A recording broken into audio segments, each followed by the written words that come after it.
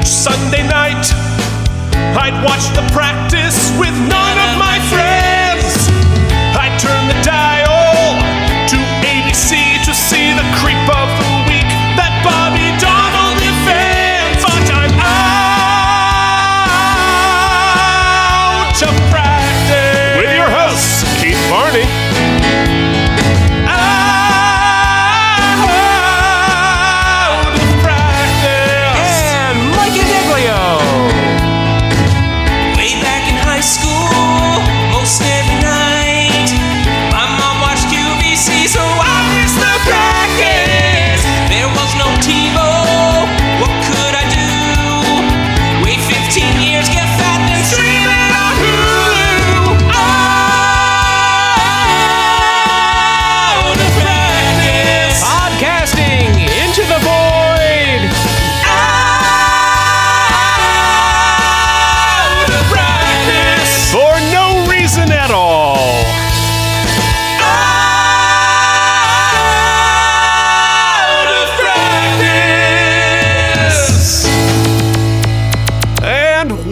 To the pilot episode of the Out of Practice podcast, detailing the pilot of the practice. How you doing, Dags? I literally couldn't be more excited than doing this pilot episode with you, Keith.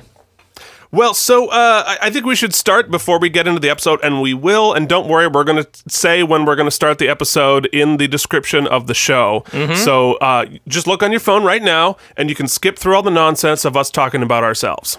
Yeah, but that's sort of like the icing on the cake, right? Is it? Does that make us talking about ourselves the cake? Well, if we're getting down to the nitty-gritty, I mean, isn't that the reason you podcast in the first place? To talk about myself? Of course, but I'm not sure why anyone would want to listen to that other than me. Well, that is paradoxical. If no one's listening, then is this not just free therapy for us both? Exactly. So let's talk about who are we? Who are you, Degs? Good question. A very good question, hence the therapy. But my name is Mike Indeglio, and I am an actor, entertainer, singer, comedian.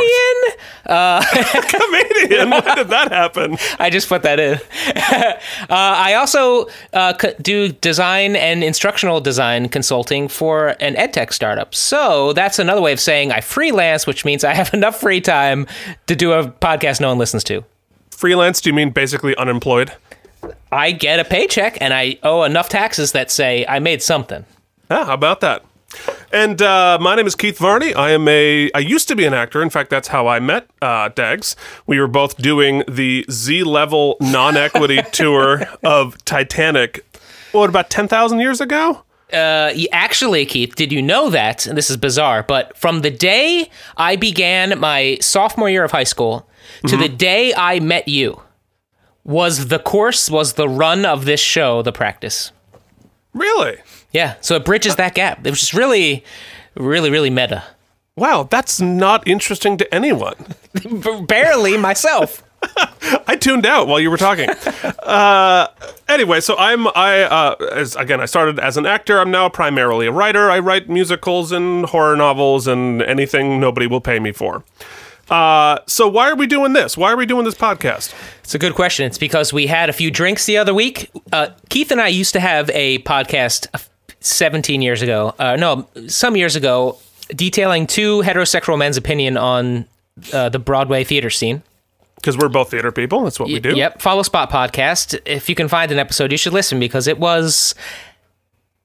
You know what? I'm just going to leave it at it was. And no, if you can find an episode, please stop hacking my computer because that's the only place they exist. Anyway, we really enjoyed that experience. It just became a lot of work with not a ton of return.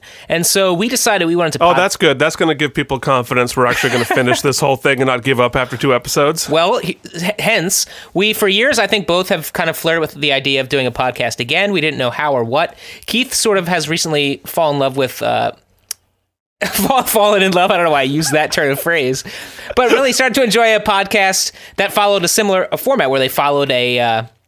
Yeah, I mean, basically, this show, our show, is going to be a shameless ripoff of a podcast called Star Trek: The Next Conversation with Matt Meyer and Eder Secunda, who I think just have come up with a really good way to work through a show that they love and a format where one of them is a super fan and one of them has never seen it before, which is going to be our format as well. So we're just anything that's good about our podcast, they did it first and better. Yeah, but that's fair. So let's talk about our relationships with the show, the Practice. And why are we doing The Practice? Well, I'll tell you why we're doing The Practice, because The Practice was one of my absolute favorite shows back in the 90s. And I was in high school watching the show. It was one of those few shows that my parents didn't judge me for watching because it was smart. It was talking about interesting issues. It had complex adult conversations, and it was really washed out, so it probably wasn't trashy. It was really desaturated, so they thought it was classy TV. But anyway, so I was a huge fan of the show. When I went to college, there was no TiVo back then, of course, so I missed a couple episodes. So I have some gaps in my knowledge, but I'm really passionate about the show. I think it's really well written, really well acted, and they also brought in the most amazing menagerie of guest stars you'll ever see on a TV show. So tell us what you know about The Practice. Well, it turns out when the show came out and when I was in high school, I was more into, I guess I watched more situational comedy. That's where I spent my TV hours. Having gotten older now, I love true crime. I love, I guess procedurals is sort of a loose way to frame it. I'm a big fan, but I've never in any way, shape, or form entered into the Kelly universe. None. With the exception a little bit of my mom watched Boston Legal, which came right after this. So I have a very, very vague, cursory sort of experience with that. So I'm kind of the direct opposite. I'm jumping in totally fresh to the Kellyverse, totally fresh to The Practice. And I'm really excited about it because I'm a habitual watcher of background for some reason and trying to catch little bizarre things happening in shows. And I think that this is going to be rife for that exploration, as well as just kind of visiting the peace and crime and maybe, Keith, the big questions like morality and justice. Ooh, yeah, boy, that we're qualified to talk about that.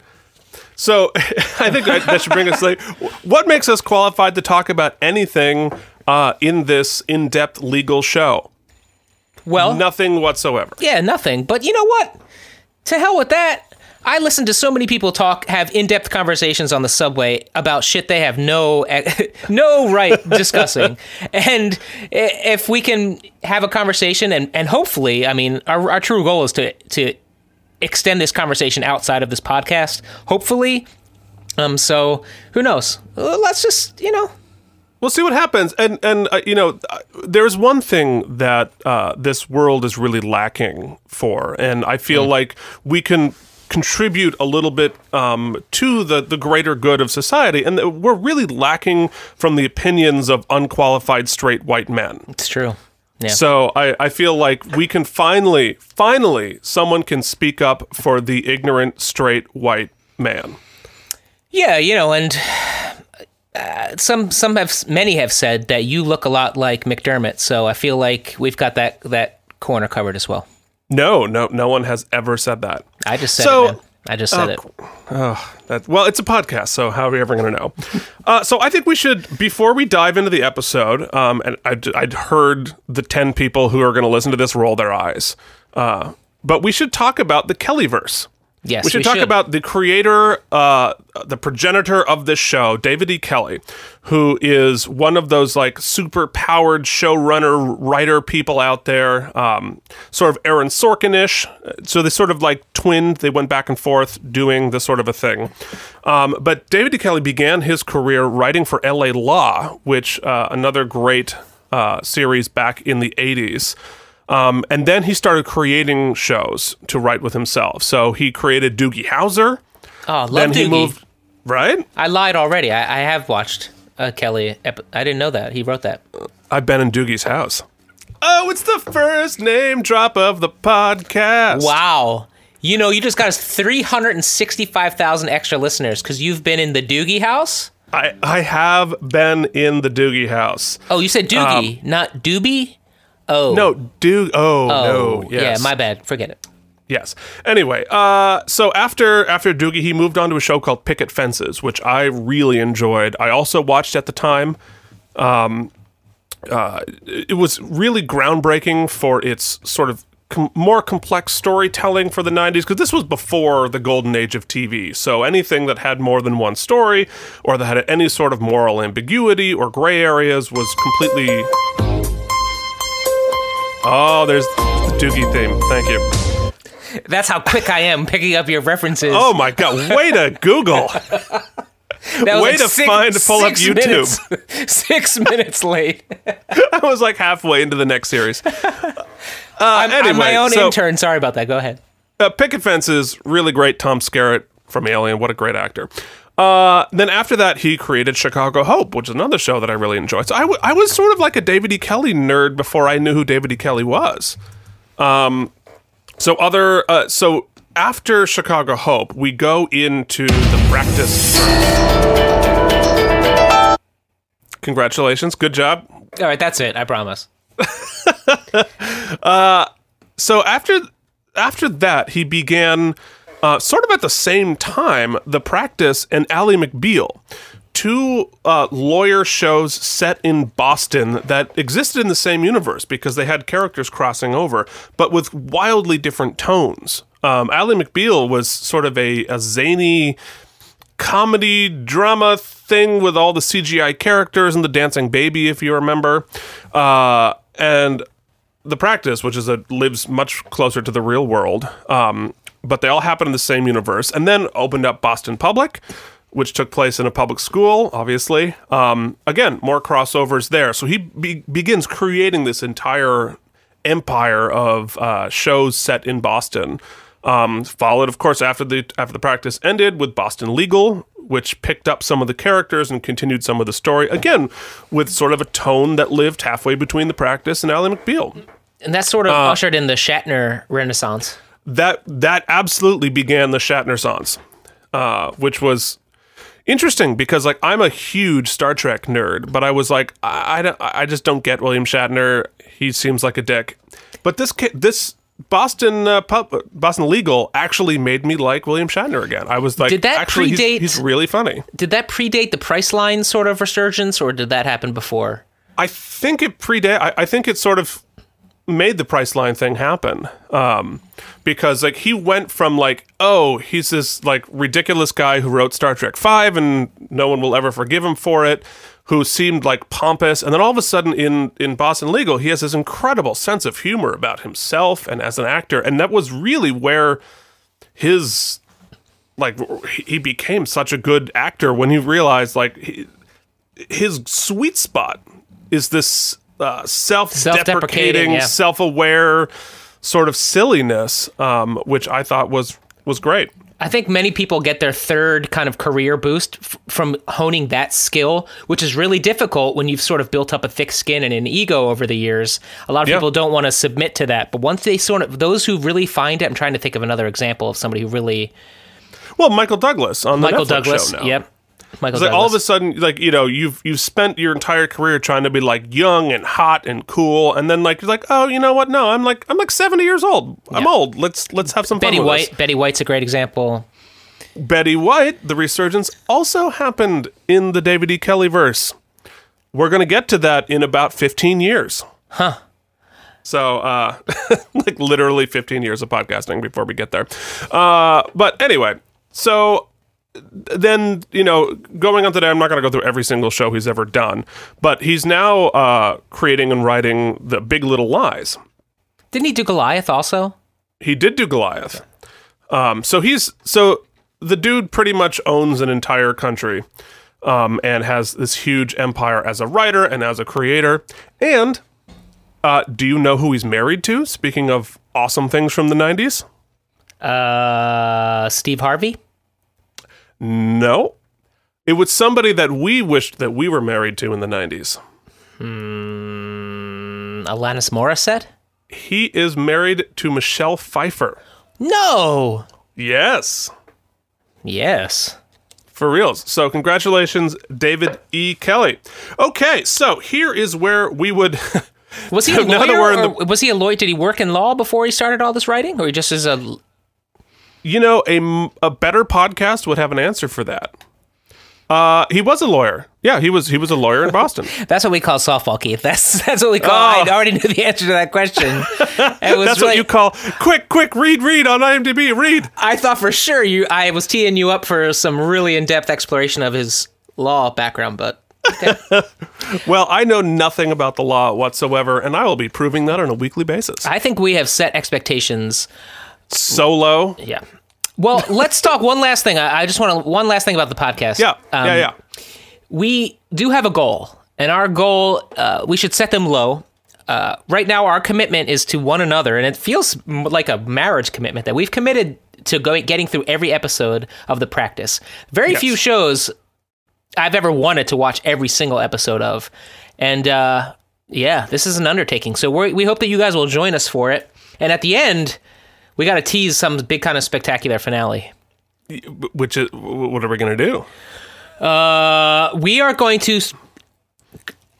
to either create a we have no idea screenplay or accept one from the audience. We'll find the weirdest Practice fan fiction, and we will stage an entire recording of it. No, fair enough. Yeah, fair? That we can do. Okay. Bring in some of our actor friends. Okay, great. So this is where the normal episode would start, and we begin with a segment called Filings and Subpoenas, which would normally begin with any ratings and reviews left on Apple Podcast. Especially when we're starting out here, we need any rating, we need any review, so that somebody other than my mother will listen to this. She won't listen to this. But so the Star Trek podcast I steal this from has a rule that if you leave a 5-star review, you get to go in some sort of special club, which we will definitely have to invent, an imaginary special club. Yes. We'll have to invent that for this. But their rules are you have to leave a 5-star. We do not have such standards. You can leave us any review of any amount of stars, and we will read what you write on the air, even if it is horrible. Actually, probably mostly because it's horrible, because that'll be hilarious. Will it? I think so. I mean, I don't know how the algorithms work. Like, is that really bad if we get low ratings? Probably. What if we deserve them? And I guess, you know what? It's all about justice. If we're shitty, we're shitty. Yeah, this show is all about justice. That's really what we're I'd say some would say we are social warriors. The Out of Practice podcast, the search for justice. Great. So we should mention it took us like 3 weeks to figure out how to work our computers for this.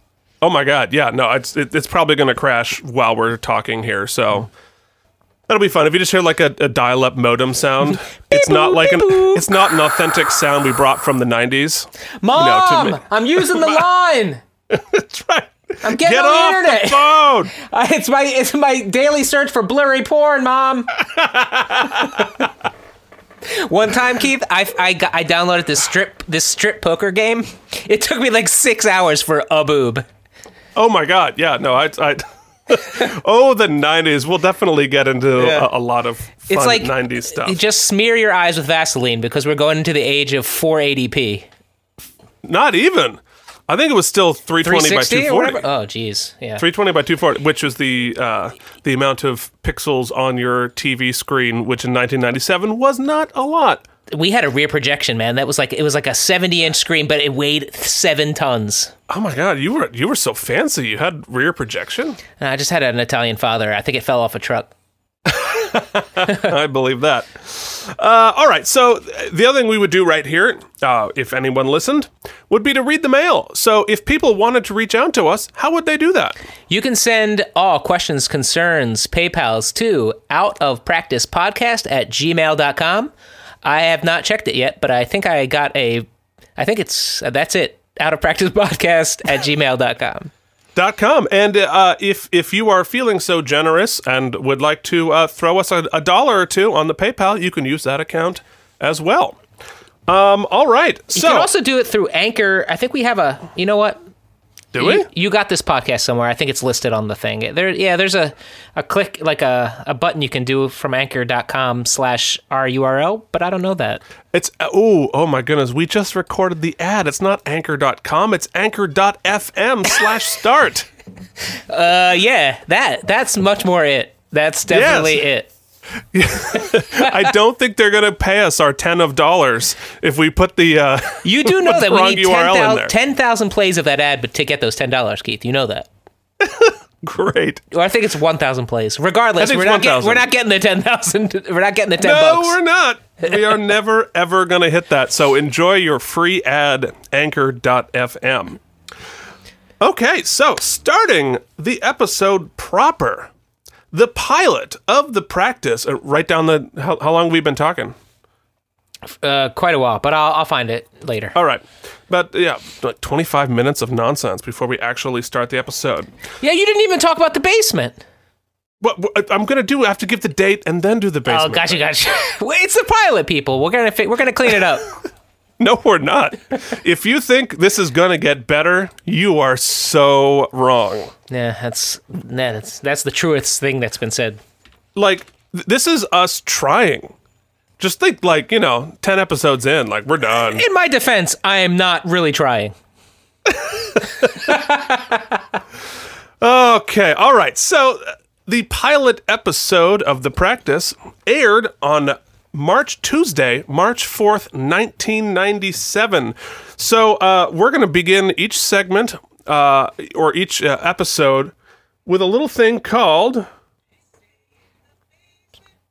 Yeah! Wow! I hadn't heard that. I want to hear it again. Where we're going to talk about what was going on in our lives on that day in 1997. So, March 4th, 1997, what was going on in your basement? The basement, because that's where I always watch the show. Oh, yeah, that's it, where my brother and sister and I, that was our sanctuary. We spent all of our time there. In fact, want to hear something weird? We can dive into this.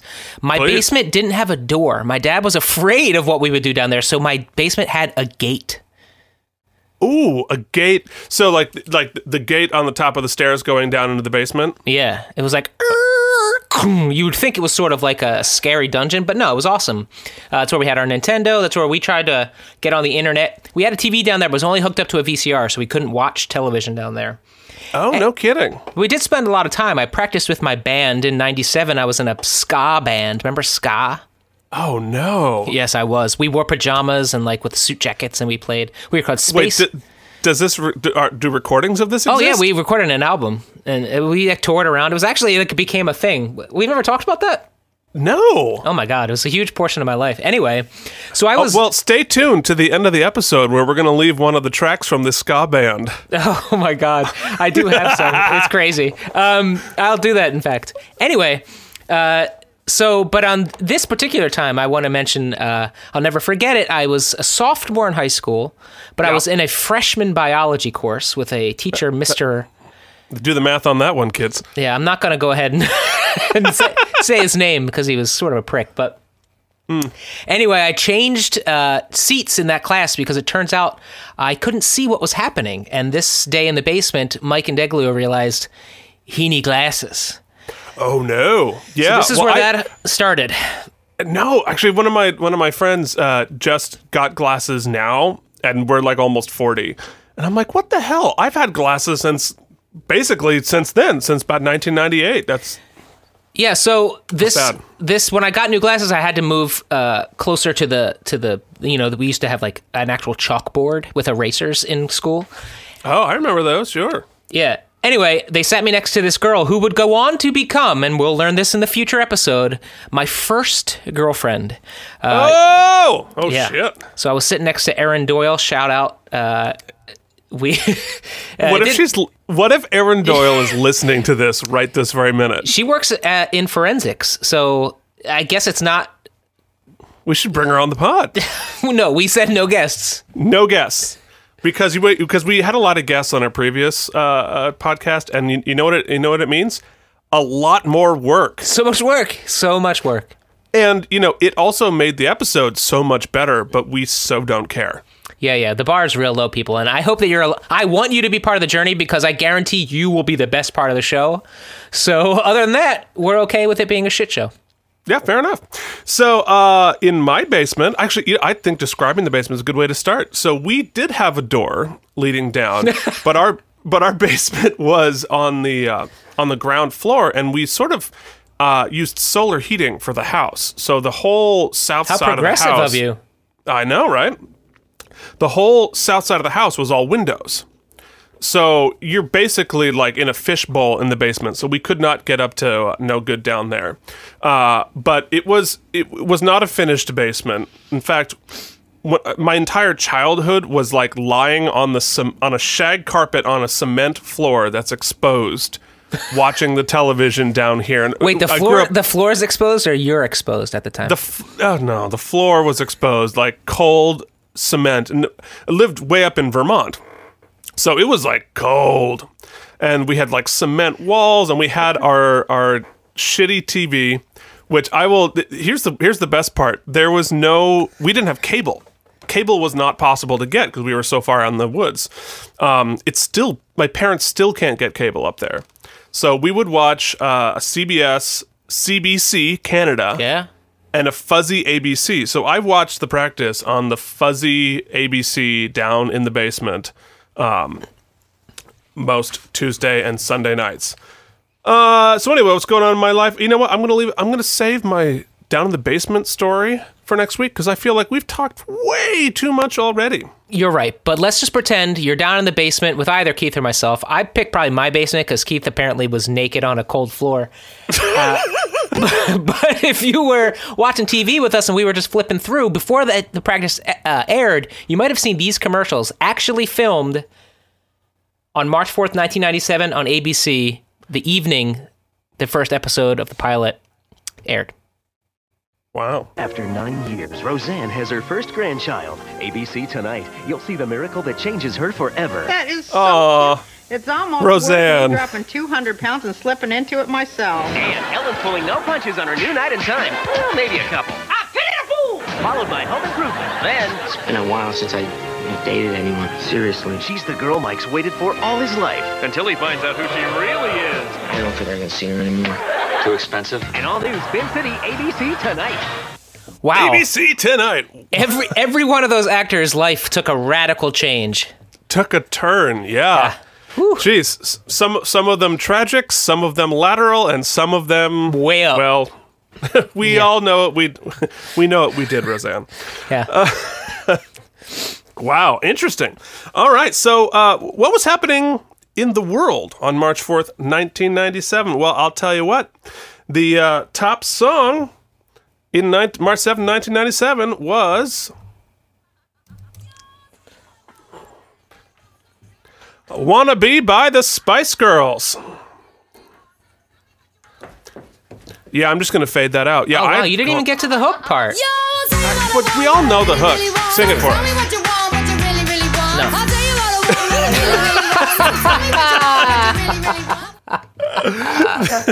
No. Great. You know, what's great about podcasting, it's like improv. Like, it's all about just saying yes to things. Oh, man, that's funny. You know, Keith, the weather... Yeah. Wait, what? On March 4th... March 4th, 1997. Here in Astoria, because that's where we live, Astoria, Queens, it was 37 degrees. The high was a balmy 38, the low a freezing 32. Wait, why are we talking about the weather in 1997? But the overcast really blocked the sun the majority of the day, so people were feeling gloomy. See, we didn't talk about this. Why? Of what relevance is the weather in 1997? That's not like nostalgic, like, oh, like the top movie was Private Parts. I remember Private Parts. Like, oh, I remember it was 37 in Queens. Guess How was what? that interesting? Well, you ask your mom what happened the day you were born, she's not going to say, you know what movie was really popular? She's going to be like, you know, it was a cold and dark day on the basement floor, cold and nude. Oh, all right. I just put a picture of your mom giving birth, cold and nude on your basement floor, and it's making me laugh, I have to say. No disrespect to your mom, although I guess it's quite a bit of disrespect to your mom. I mean, are you allowed to quit a podcast before you finished recording the pilot? No, we've got 187 episodes or whatnot. Oh, Lord. Okay, so finally. But let's Keith, talk about... If I had a subscription to the Burlington Free Press... Oh, my local paper. Yeah. Yes. Do you know what the headlines would have been? Do you have a subscription to newspaper.com? I totally would. Yeah, the headline in the Burnley Free Press would be "Storm dumps up to 18 inches with pictures of people sledding." Because in Vermont, when you get 18 inches of snow, you just go about your life and go sledding. Nobody cares. Do you know what else dumps 18 inches? Just going to leave that hanging for you. That's what he said. Oh, no. No. Okay, moving forward. Oh, man, somebody laughed. I laughed. I cracked myself up. You're the only listener. That's true. Oh, God. All right. Can we please talk about the damn episode? Yeah, let's do it. Let's watch it, for that matter. Okay. All right. Well, first off, the pilot of The Practice was written by David E. Kelley and directed by Mick Jackson. Mick Jackson, very famous for directing Volcano, The Bodyguard, and L.A. Story. So he primarily directed a lot of films, but came in to do this this episode of The Practice, which, interestingly enough, because David E. Kelley at this point was already a wildly successful showrunner, so they had to feel like the show had a good chance, which is why they, I think, hired a film director to do it. However, it was a mid-season replacement, which is why the first season is only 7 episodes long. So it's interesting, which is that it was a mid-season replacement. So anyway, that's who directed it. Let's dive in. Let's find out what happens. Well, before we do that, Keith. Oh, God. Since it's a pilot episode, I'd like to just raise, what are our expectations here? Obviously, pilots are... In this case, sometimes pilots are pitches to try to get the series bought, but in this case, that's not really the case here. He knows they've got at least a full season of the show, right? Well, I don't know that for sure. And I'll tell you why. Because there's no theme song in the pilot. The theme song doesn't kick in the credits until episode 2, which is usually a sign that they weren't sure that they were going to pick up the show. Because why would they go through the bother of doing credits if you weren't going to get picked up? But considering it was David E. Kelley, I feel like they probably had a sense of it. So David, if you're listening, send us an email to where? outofpracticepodcast@gmail.com. All right, so let us know. Were you picked up before? I'm sure, again, a better podcast, you're going to hear that a lot. A better podcast would go and research, pull up an old issue of Variety and find out what the season pickup was. But we're not that podcast. Well, my expectations are low because they have to establish a lot of character and they've got to kind of give us a whole feel for the show in one episode generally. But I'm excited. Let's find out how they do. Episode 1 of the podcast, titled Pilot, starting now.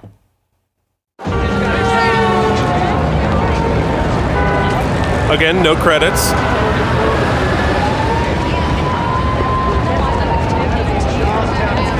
It's been a really good podcast so far. Yeah. Feels like it should be over. Yeah. I like the font. Knapp is sitting second session. He gave me the last continuance. That's the kind of cutting deep They're edge. gonna get smacked. Deep edge commentary you're gonna get. BMC first? Free Willy again? I told Eugene I'd cover. All right. Well, it seems we're still going on Reynolds. You go over her testimony? Yeah, grandmother's Now you can too. see there from some of those external shots and this beginning here. I'm not sure, but because this looks so different than the rest of the show, I think they actually probably went to Boston and did some of those external shots on site. And then, of course, it will immediately go back to Los Angeles. But we'll get to that in episode 2. I was going to say a lot of extras.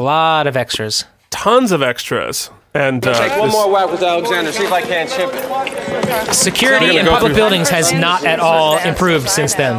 No. Massachusetts versus Coleman. Oh, the first whoosh. Swipe cuts. We're going to get a lot of those. Yeah, we should start counting them per episode. We should. I'm not going to do that. We shouldn't. You That received my sounds terrible. supplemental? Yes, notwithstanding the mitigating God, he's dreamy. circumstances, I feel the So heinous dreamy. nature Dylan of this McDermott, murder, which dreamy. I've seen little Was Big Suits a remorse, by the thing? way, If Big Suits was a compelled me to thing. accept the state's It was the recommendation. 90s. That's what we Judge, I did. think Don't you Hereby remember? sentenced the defendant, Roland Coleman, first to judge. 3 life terms at Cedar Junction with no possibility of parole. I don't know who that judge is. That's not So, interesting. I don't know if you could hear that, but this man was just sentenced to, what was it, 3 life terms?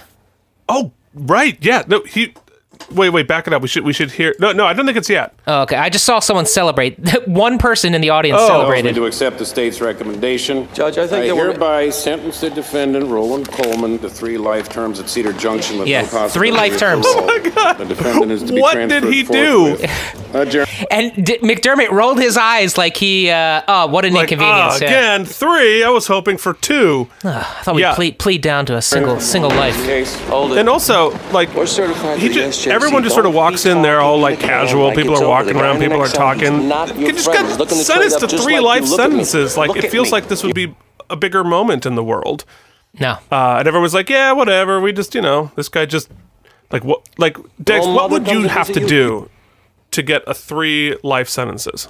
I don't know, but if I did that, I probably would have upset more than one lady in the audience who put her hands together and cheered like she won a $20 scratch off. Check her ID first before even saying hello. Sue! And then he just left them. I mean, they were having a casual chat as if this was traffic court. The man is clearly a mass murderer.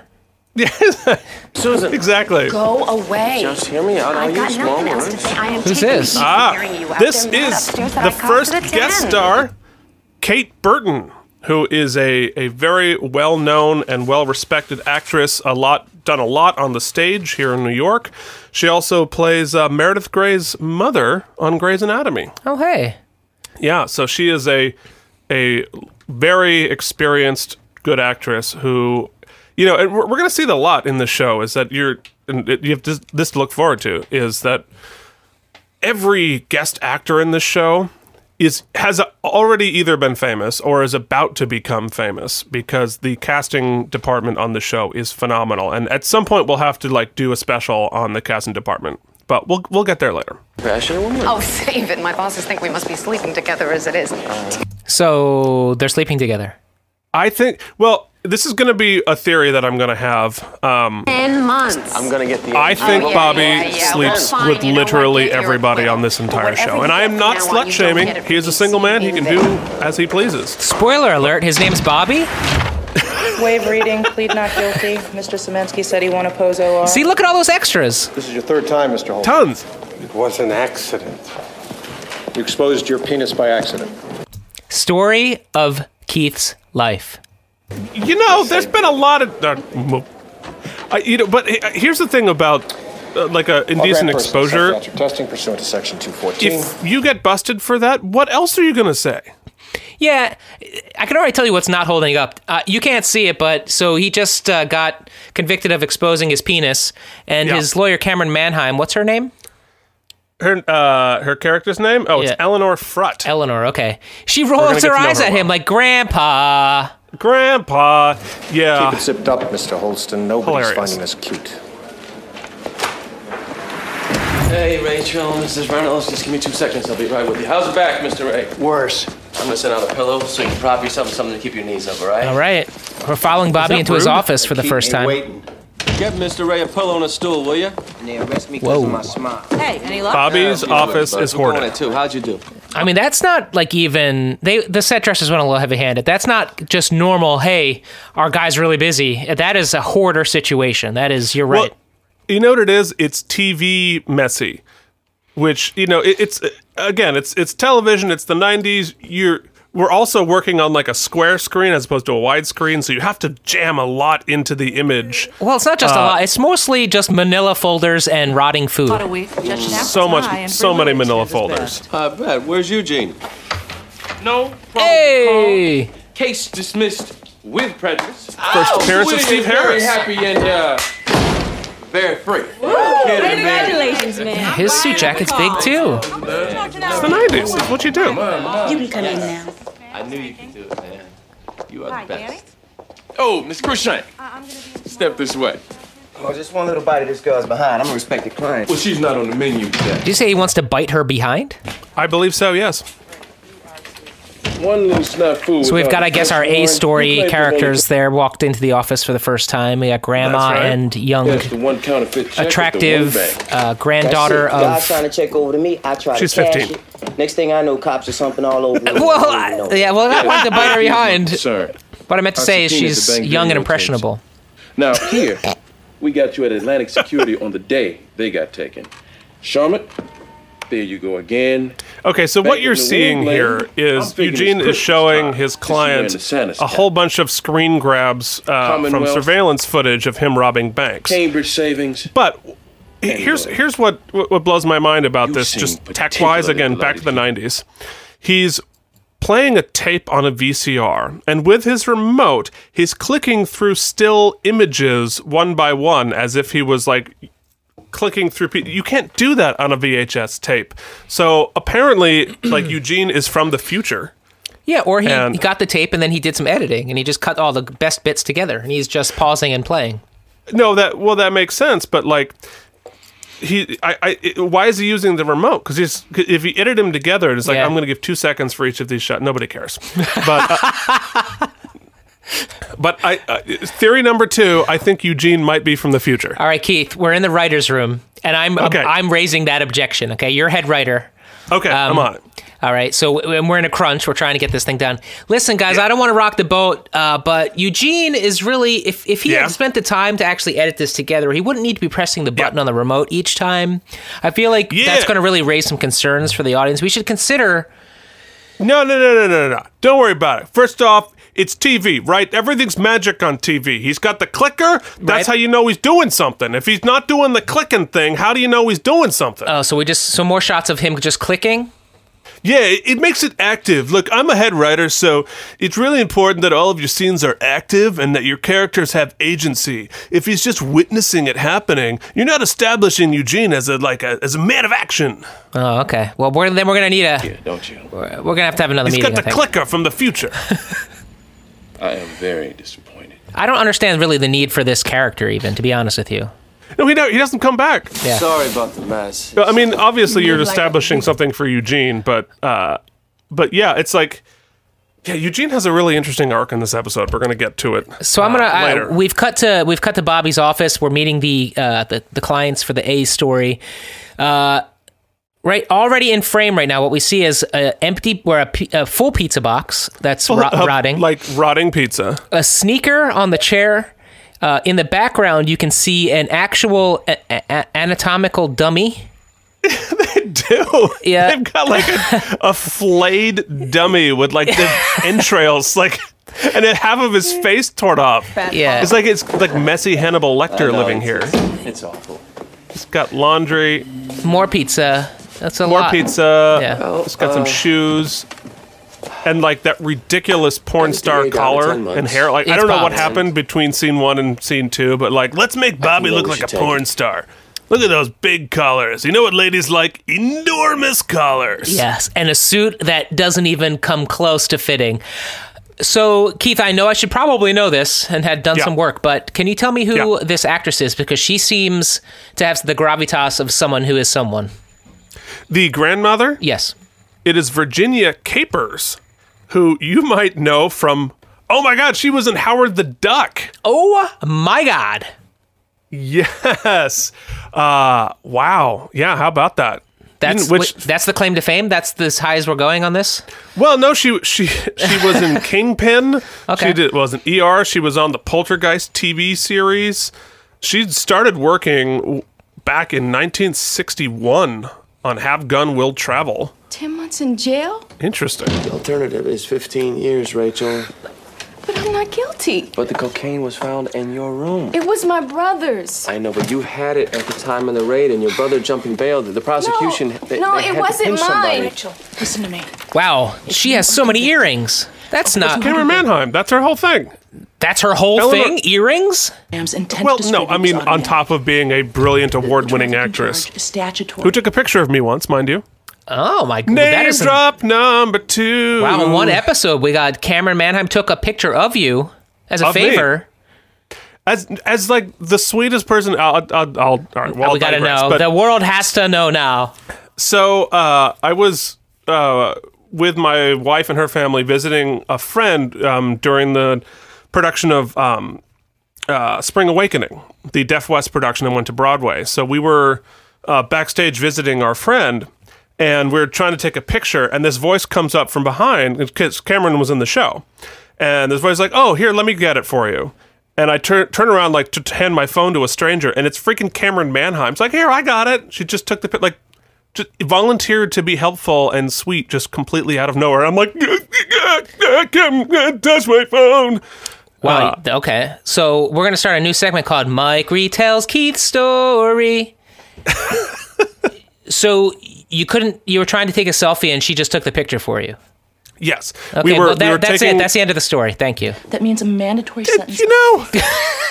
15 years. I thought it was interesting, the circumstances. What was she it? What? You went and volunteered to saw the help. show. She was in the show. She took the picture of you because she was like, oh, I probably need to get to that place and those people are standing in the way. I might as well take the goddamn picture for them. You could just find your brother. Not untrue. She's going to fall into the pit trying to get around us. Mrs. Reynolds, I don't think that we can win this case. But I didn't do it.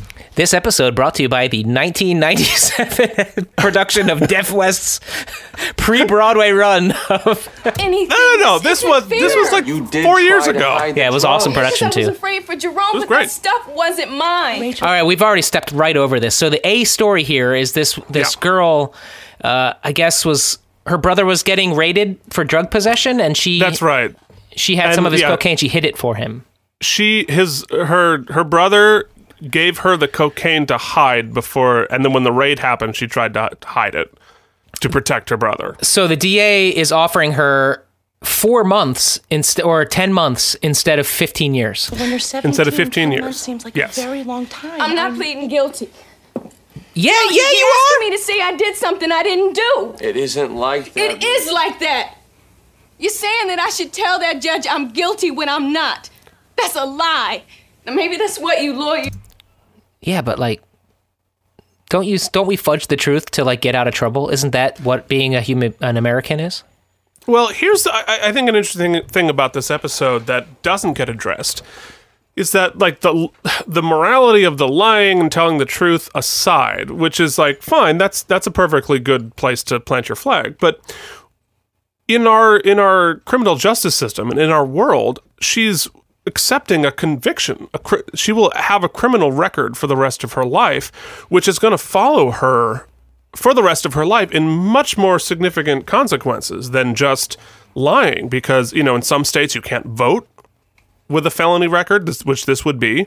And, it's harder to get a job. You have to disclose that and this other thing. So, like, it really could fuck up her entire life. Okay. I don't think the lying is the problem. I think it's taking on the criminal record. Well, 15 years in the pen is... Well, yes, from a pragmatist side, I see the point there, but like, I would not just blow off this 4 months or 6 months or 10 months. Okay, then I would argue this then, because in this shot where we're stopped right now, we found Bobby's other shoe. We've got a baseball glove and some. Where is it? Oh, it's on the table. Yeah. Oh, good. And some Chinese food. And I would say that if you want to go down the road of righteousness, which I applaud. And I'm being serious here. I'm being serious. I'd like to applaud. And you're going to stand up against that 15 years in prison because you did have the drugs. I mean, it's not a ticky-tack sort of... It's a fine eye we have to thread with this of this needle. I would probably recommend you get a lawyer who's at least wearing shoes. Ah, yes. Yes, and I can hear my wife saying, shoes are for the floor. Shoes are not for the table. Shoes are not even for the house in our house. They're sure as hell not for having a consultation with a client in your office. In your like life-changing moment right here in this hoarded, pizza-filled office. Unless his reputation precedes him. I don't know what his legal superpowers are, so... Oh, we're going to find that out. You never asked me to lie before.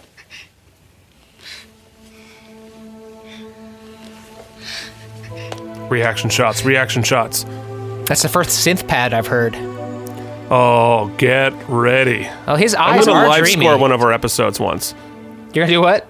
I'm going to live score one of our episodes. Oh, yes, you are. Yes, because, you are. like, I have that synth pad. I have to go back. I can do this. Here. I told them everything. The reason they're deposing you again is they want to send a message you're in for the long haul. We discussed this. They want you to quit. I know it's frustrating, but this is a tobacco company. Wow, look at all that nasty, bad food in there. They're offering their clients a full jar of honey, some chocolate. Candy. I want to work in this office.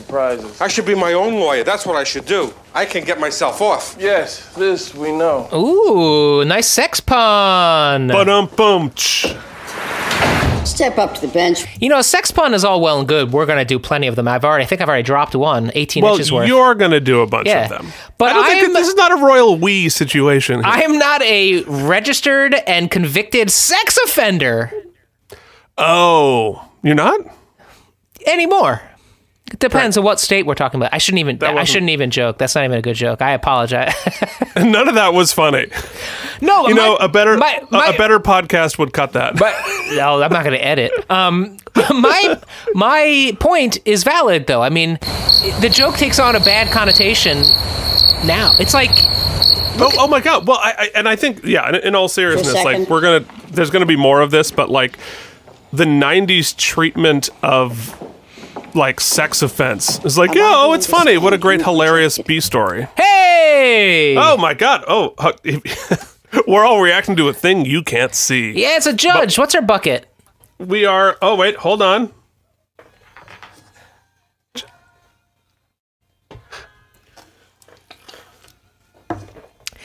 That's what I want to know. That judge is the world famous Linda Hunt, Oscar-winning Linda Hunt, who is always welcome in anything. That hair is so awesome, shaped. That's her iconic hair. She's worn that for much of her career. She looks like the lady a little bit in The Incredibles. That like character short person. She is, and I for a lot of time thought it was her, but it's not her. Oh. And I thought it was actually based on her too, but I think it's based on Anna Wintour. But I could be wrong. Tell me what else has she been in? So Linda Hunt, you'd know her from Dune. She won her Oscar in 1982 for The Year of Living Dangerously, playing a male character, interestingly. She was in She-Devil, Kindergarten Cop. She does a voice on the Han Solo Star Wars movie. And she also has done a bazillion episodes of NCIS Los Angeles, so she owns a country. Ooh.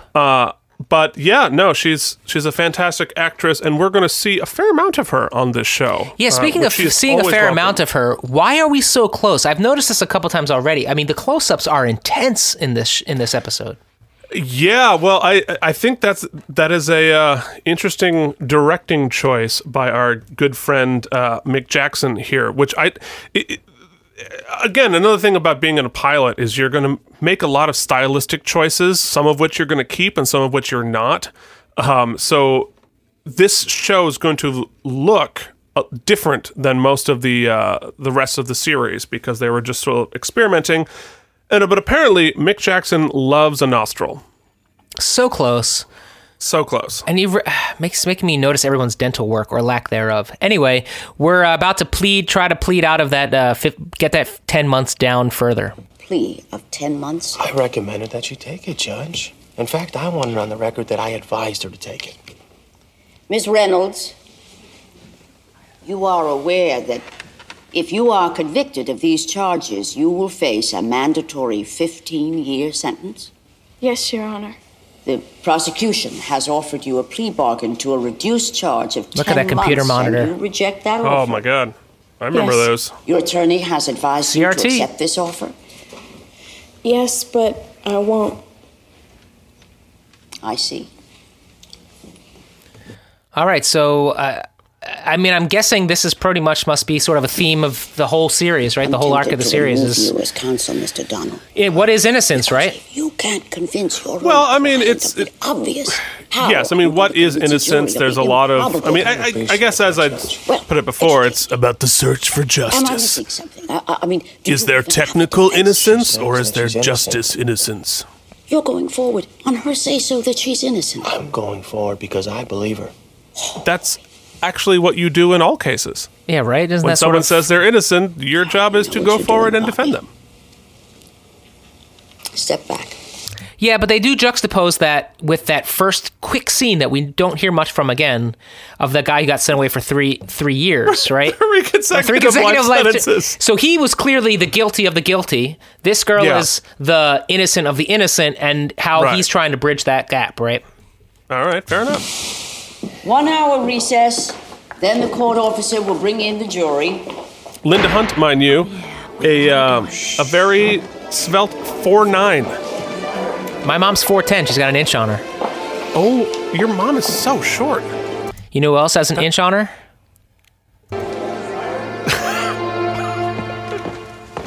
I love that you refuse to engage. Just not. No. There's my response. Also, I totally just got a text from my wife. I wonder if you heard that. I did not. Did your bookie die? Well, you didn't. We need a whoosh. Oh, I bet we did. I mean, so, this is the type of thing we're not going to edit out, folks. So when I get a text from my wife, you're going to hear about it. The DA won't budge on We had a fight this morning. Dan Moriarty skipped bail, which I put up personally I could use because... Not your wife and me, but my wife and myself. Oh, no. That wasn't bad. We should it was definitely just me. talk about your personal life on the You ever decide you just want to have a fight? It's 2:30. Another day. Subconsciously all the Is there time. a chance we'll squeeze anything on Emerson Ray's case? Well, his depot's in half. His desk is a joke. Like whatever set designer or set dresser did that messy desk was like really trying to impress somebody. Okay, Bobby? Seriously, it had too much of a budget. Like, just buy all the manila folders in history. Eleanor says the arresting cop is. Don't even make them look used. Just stack them as high as you can. A good man. Just So run how to do you go about Staples. Let's cross-examining go. a witness like that? Have you got anything to trip him up with? No. Oh, she talks. You don't. We haven't seen much from her Well, just what I'm yet. going to try to... Okay, yeah, is it the first line from Rebecca Washington, played by Lisa Gay Hamilton, who's a fantastic actress, and we're going to see a lot more from her throughout the series. Is she a legal aid or is she a full-on attorney with them? Soft questions, but... I believe at this point she is a legal aid or the office manager. That I'm doing well. Then somewhere during this illusion that I'm making headway, I've got to make headway. That's the part I haven't figured. So Bobby is bloviating about what lawyers do. Yeah. Good. Oh, good. Their strategy meeting, yeah. So we're going to have to go ahead and ask some questions. Yeah, because we got to explain to the audience, because the audience of the show that have chosen to watch a legal drama don't know what a lawyer does, so we got to tell them. You'll find one. They think that we tie our ties, but in reality, we just have them untied all of the time. All the time. You think it's tough defending the guilty, Lindsay? Try the innocent. It's terrifying. Oh! Bumper sticker! Get it up. Get those T-shirts. You think it's terrifying. So that Yeah, okay, so here's the thing. I'm going to give you some notes from the network. We got to have one line that just says the whole series. If you can't work in the title of the show into it, at least just, do the whole, theory of the show in one line that makes no sense because he's talking to other lawyers who do this for a living all the time. All right, that goes against my artistic integrity, but I'll take the note on one condition. Yeah.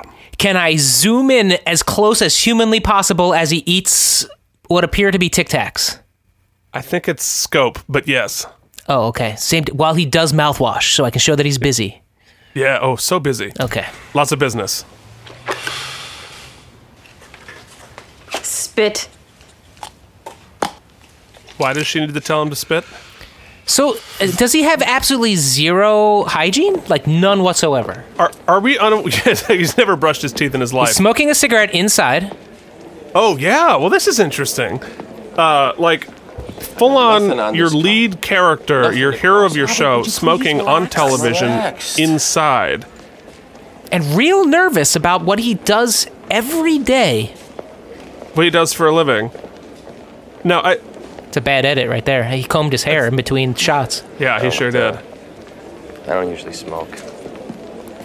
And now he just... So get this! So inside this beautiful marble courtroom, when he gets caught with the cigarette, he just throws it to the floor and stomps it out into the marble.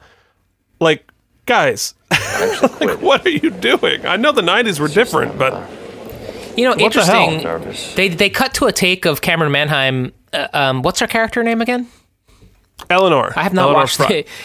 So Eleanor, they use a whole take to watch her sort of disapprovingly watch him put that cigarette out. It's all this really specific subtext in Are you better when you're a pilot, Well, but I think the smoking thing is part of the pilot. When she was 3. And in a lot of pilots, you want to like appear edgy and you want to be like, ooh, wow, we're like the tough show. So you have your characters do something like that they would never do again for the whole rest of the series. I did get it done. It's sort of like I was talking about with the camera angles and the look. They're trying to figure out who these characters are, and they always want to go like tougher and edgier, and then they actually end up being so weird. Oh, so close! So close! All right, so we are now at the office of the tobacco company's tobacco company in the show. We just saw the lead character smoking. The tobacco company who are the bad guys. Their office. They're gonna go and meet with them, and it's so wildly different. I mean, that is like a 17th century antique china pot. This is a fancy law firm. I know. It's like it's real heavy-handed, but okay. So we're clearly they have like this incredible huge tea set. They have this like flower arrangement the size of a small car. Meanwhile, like that sofa is. It looks like it was a really expensive sofa once, but the springs all died in the middle. Salutations. Okay, Eugene right, so is now taunting. Eugene is in the prison visiting his client. People at once. He is taunting the prisoners. Eugene Young. Why is he doing that? We filed this brief on your behalf with the SJC. All arguments are next week. Give it a read. Really bold, non-verbal acting. He's such a non-intimidating murderer. No, he's not that scary. Maybe it was just like tax evasion or something. It's just really bad. A lot of taxes. 3 consecutive, really. It's like Trump-level tax evasion.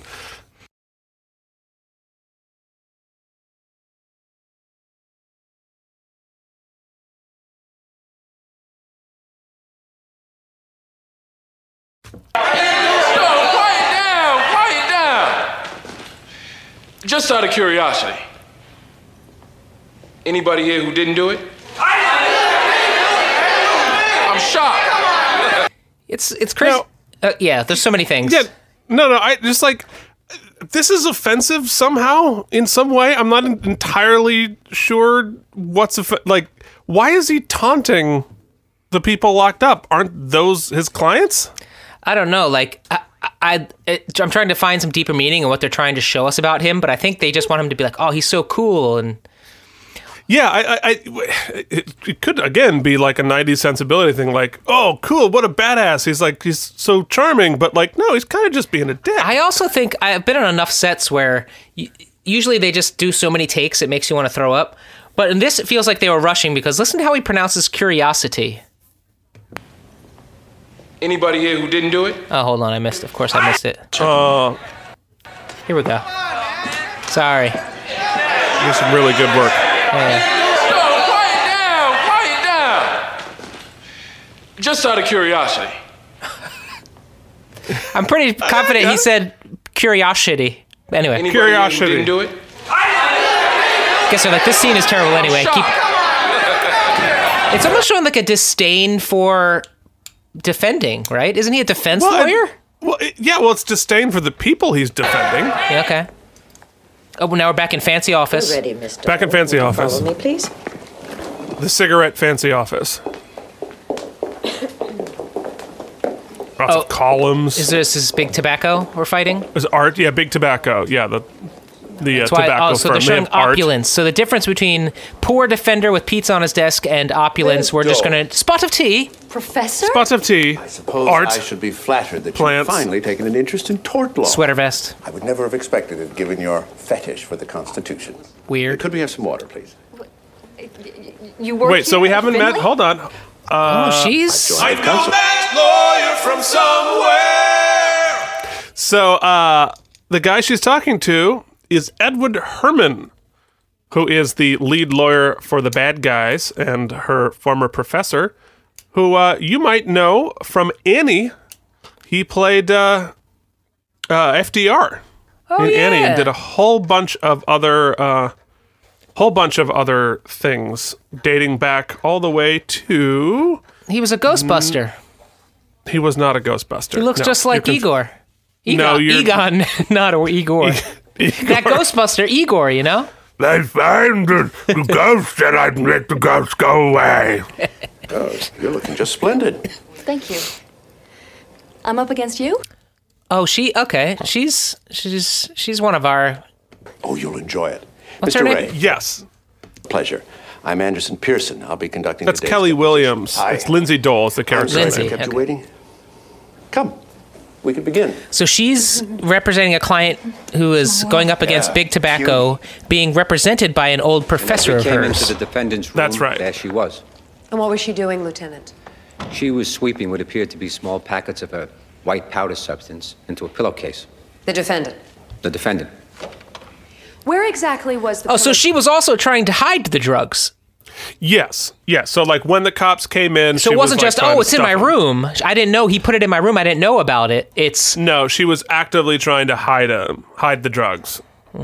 Okay, our slope just got a little more slippery. Case, Lieutenant, when it came into your possession. It was in the defendant's hands. And was there anybody else in the room with the defendant when you came in? No, there was not. Thank you, Lieutenant Stewart. Okay. So I'm purposely deciding to help my brother out, is what she said. That's all. Yes. I'd let my brother go straight to prison. Well, of course. Lieutenant, when you arrested my client, did she say anything to you? Objection. Overruled. Thank you. Wait, you see that interaction? I'm telling you, Bobby, they hooked up too. Oh. Bobby sleeps with everyone on the show. You can answer the question, Lieutenant. Did my client tell you anything? She said the drugs belonged to her brother, and when she heard us coming, she tried to hide them to protect him. And you didn't believe her? No. This is The his warrant for wicked the raid cross. was issued Okay. against the brother, Jerome Reynolds. Yes. There was no warrant with respect to Rachel Reynolds, was there? No. Had you ever met Rachel Reynolds before, sir? No, I hadn't. Did you know anything about her at all before this raid? No, I did not. So you didn't have any reason going in to think that she was a dishonest person, did you?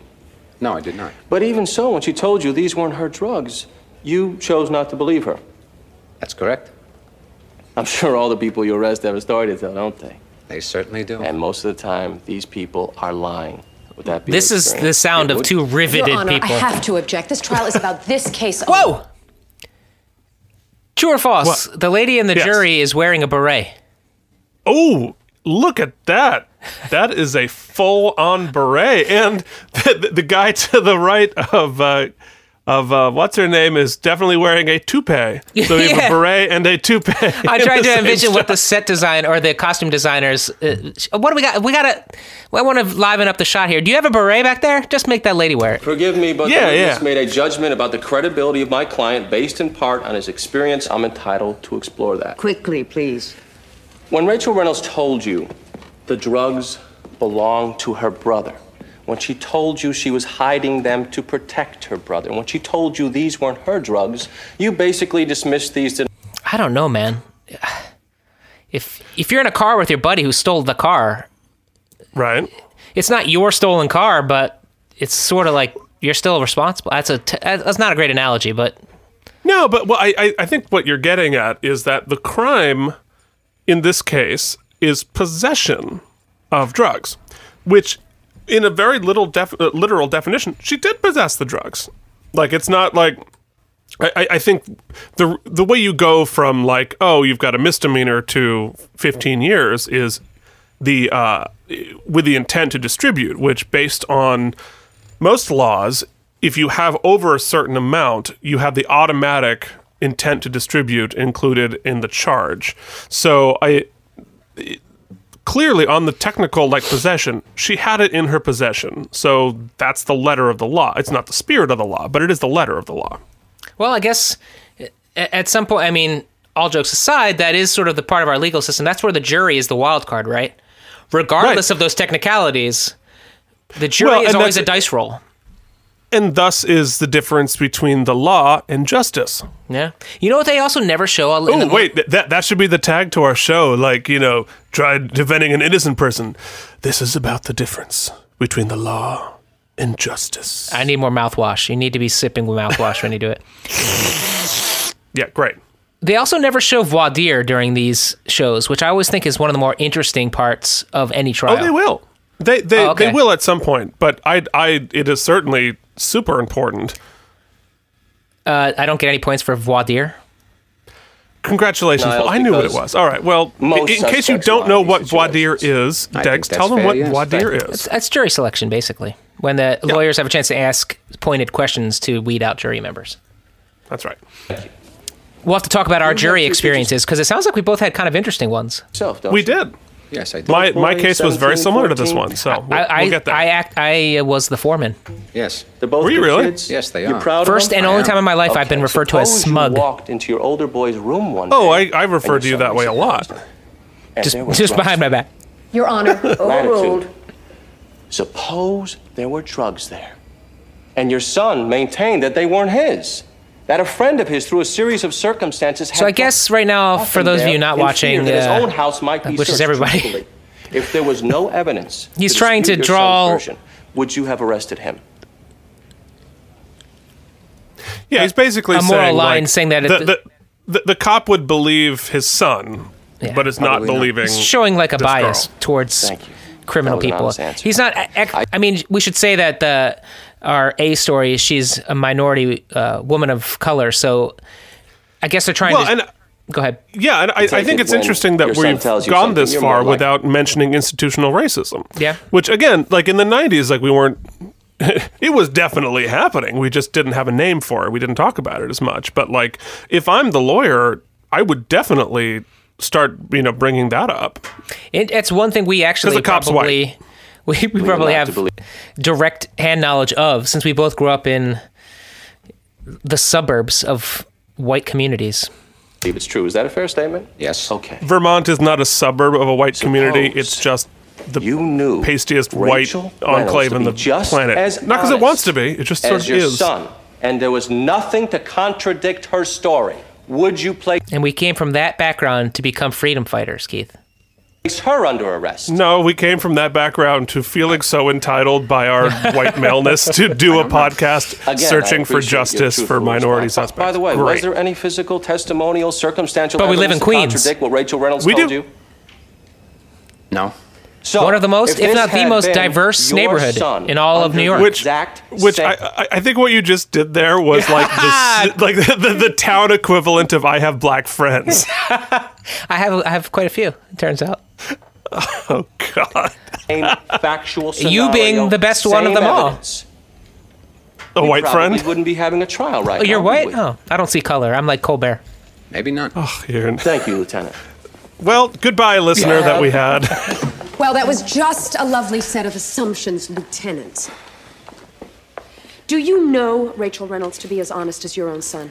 No, I do not. Did you believe her response? Yeah, Bobby really showed us that he can pull it out of his ass there, because that was nonsensical, that whole diatribe. To be honest, when she denied any involvement with the cocaine? No, I did not.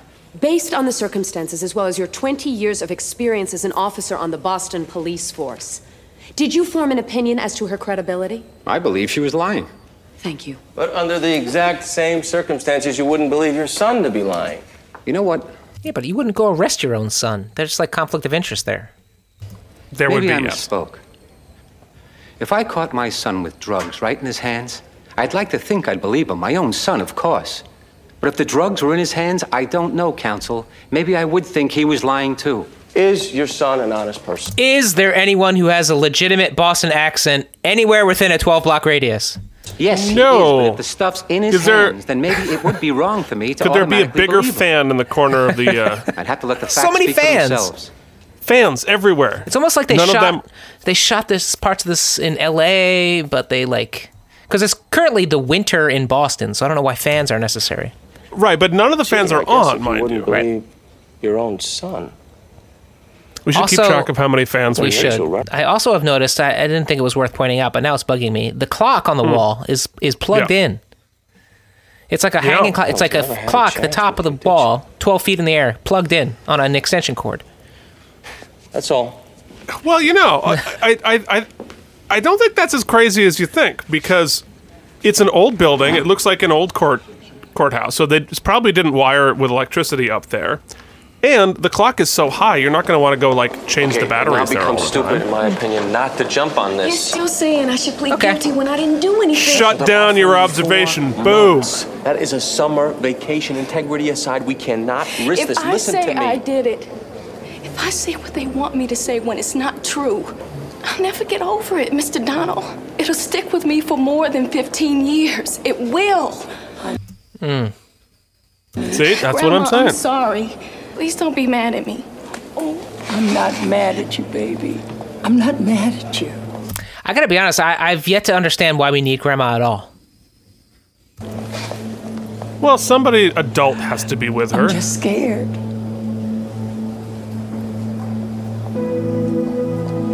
But you're right. She doesn't actually do anything to the plot.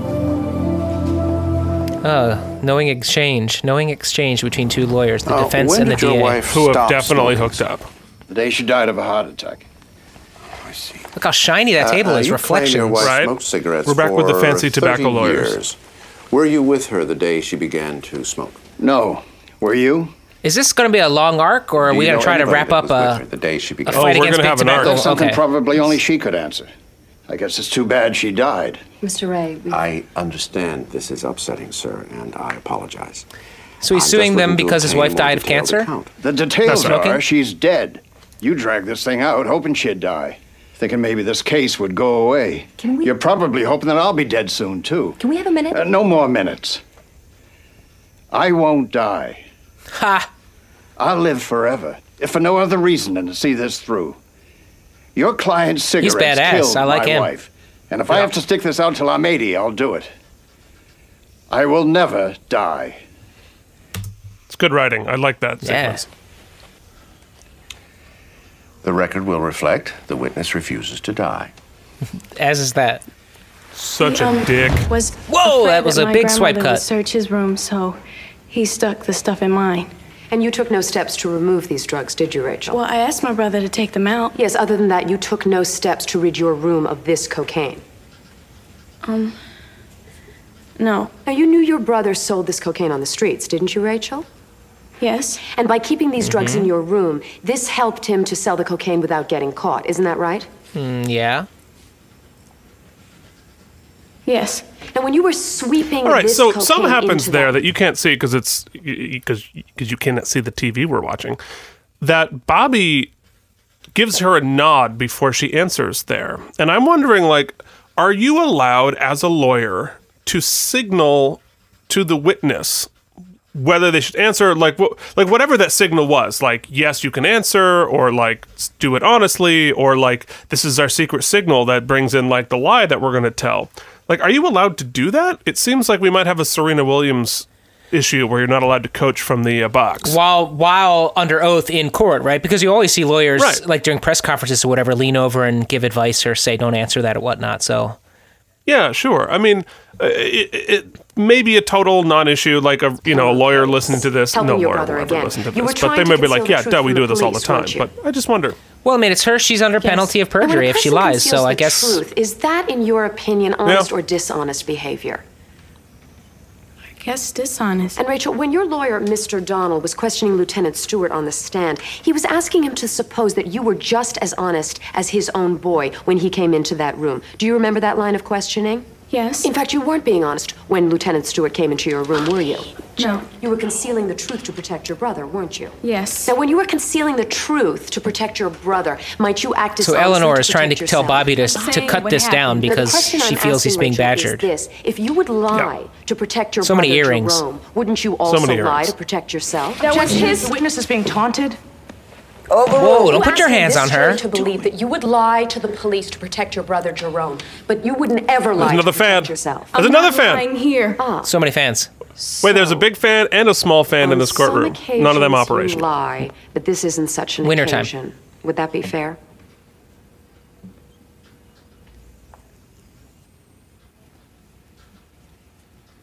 A lot of silence. In fact, the lack of scoring almost entirely, except for like cuts to commercial and stuff. Yeah, which I really like. I think we all got it. I think especially shows at this time were way overscored. So a lot of Foley work, a lot of footsteps, a lot of incidentals. Rachel was saying that Yeah. she was untruthful hiding the drugs, not with her story. You should have been flagging that distinction. I don't want to be objecting. Yeah, I know all about your strategy. Really interesting panning as well. If you notice, it has really wide spectrum. How you doing, Frank? Yeah, well, and also a lot of handheld in this. Oh, what? You're gonna fire me? It's like Am you're I shooting gonna through face the 10,000 prospect of not having a extras paycheck walking in every front of the week? camera with a handheld. let's keep this about the case. Your second chair, and you do what I tell you. Whoa, dude. Yeah. He got really touchy about that. I really was touchy. protesting NAFTA. No. Okay, we're going to finish up. We're going to close up this penis guy. Wait. Yeah, so penis guy was says he did it because he was protesting NAFTA, which I do not have a Ross Perot impression, but he gave NAFTA the shafta. Oh, God. That was more Kennedy.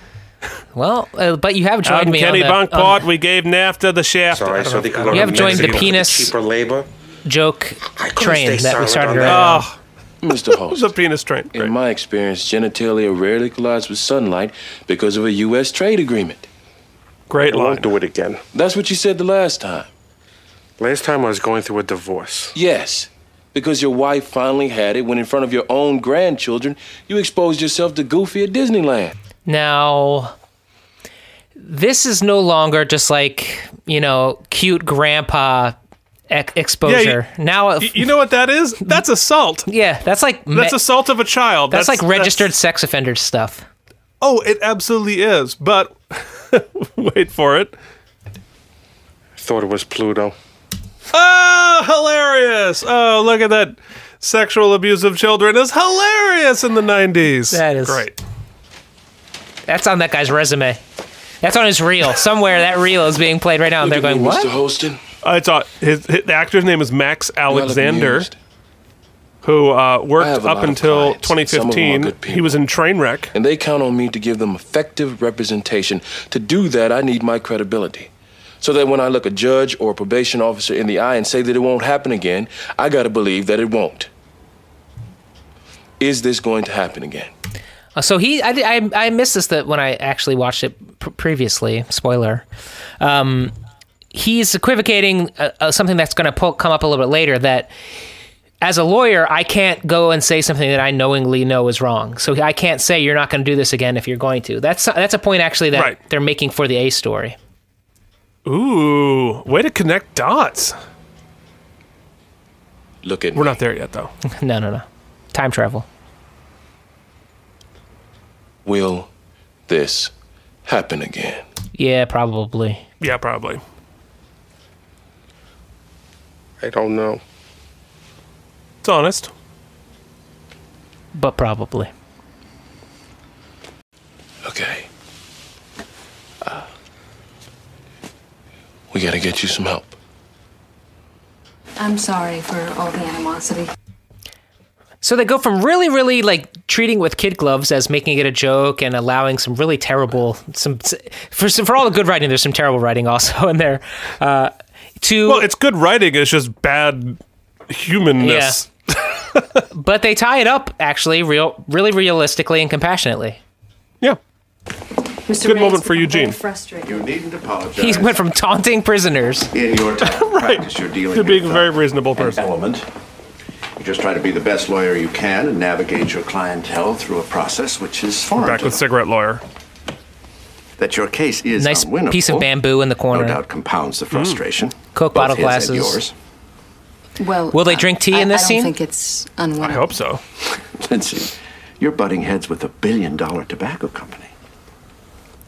So he and Lindsay are in the office here, and there's no one else in the office. And now he's sitting so close to her. Oh, yeah, he is like inching towards her. Our defense strategy is not just to prevail on the merits of This the is really individual creepy. case, but to do Also, so he's in huge. such a manner Yeah, as so to big. give Like the actor is pause to 6'5". any future I looked it up. plaintiff, if you follow me. So close. Ed Herman. I don't. I'm sure you do.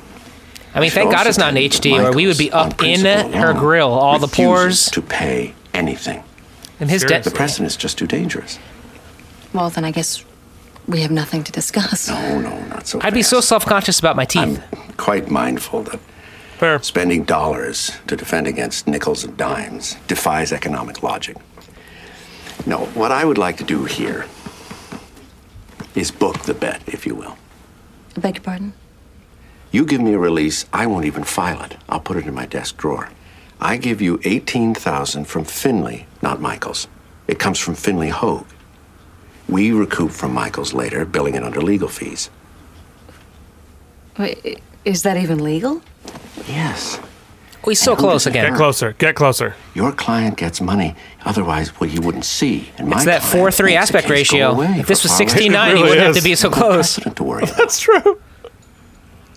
But also, like, the whole dynamic with these two is that he's that's all I'm going to intimidating her. And that's considerably more than nothing, which is the trying to push her around.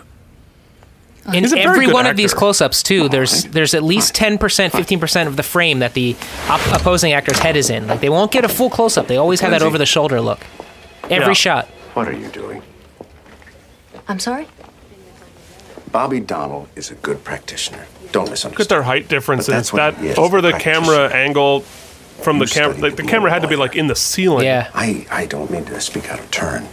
It's just, I should hate to see you waste your gift. I'm guessing her growth is going to be from going from this timid little bunny to I'll review your assertive offer with my client and get back to you. lawyer. No spoilers. Ooh, I got another text from my wife. Oh, spot of tea. Tea! Oh, yay, tea.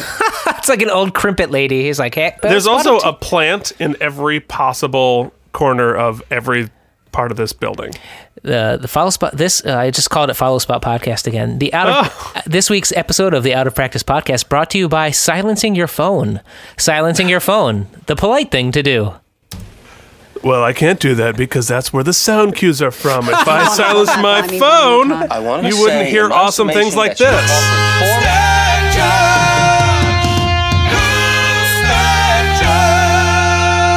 We already answered who's that judge. Oh, yeah. Months and that I thought there was a new judge. I got real psyched. I also want the jury to know that a conviction means an automatic 15 years. I see. Any particular reason why the rules of evidence shouldn't apply to you? Sometimes the rules pervert if plea things, bargain Judge. offers become admissible, DAs won't make them. She was good enough to offer you 4 months. Do you want to shove that back down? She's the great. throat? She is great. Rachel had the integrity Yes, to she turn out is. 10 months and then 4 months, and that a conviction puts her away until she is 30 years old. Don't They you see won't that? know that, What kind of counsel. fairness is this? I just They don't understand it. You're won't putting know the it. system before a person's life here. Damn right I am. That's why I wear the robe. Yeah. Okay, Good suppose point. It just slips out. I'm doing my closing stream of consciousness kind of thing, and it just Look, comes out. Let me make this easy for you. Breathe. So much as a word about that 10 or 4 month Now offer. you're pointing. I'm the judge. I get to point. My gut tells me that's improvised. No, I The doubt way he it. kind of like cracks a smile and like, I don't know. So much as suggest. I guess we should anything just have the about screenplay for these. Even hint at what the We really prison should. term will be. You not only buy yourself a mistrial, but also a jail cell of your very own. Do you hear me, counsel? See, what I love about Linda Hunt is she's 4'9". She's a tiny, tiny woman, but she is such a badass and so in control of every scene that she's in. And this is true of like any show that she does. She's a powerhouse. She gives me a lot of RGB Rachel vibes. Reynolds. Totally. 17 years old. So Bobby's going over his clothes. Yeah. If her brother, she was trying to help her brother. Her only crime.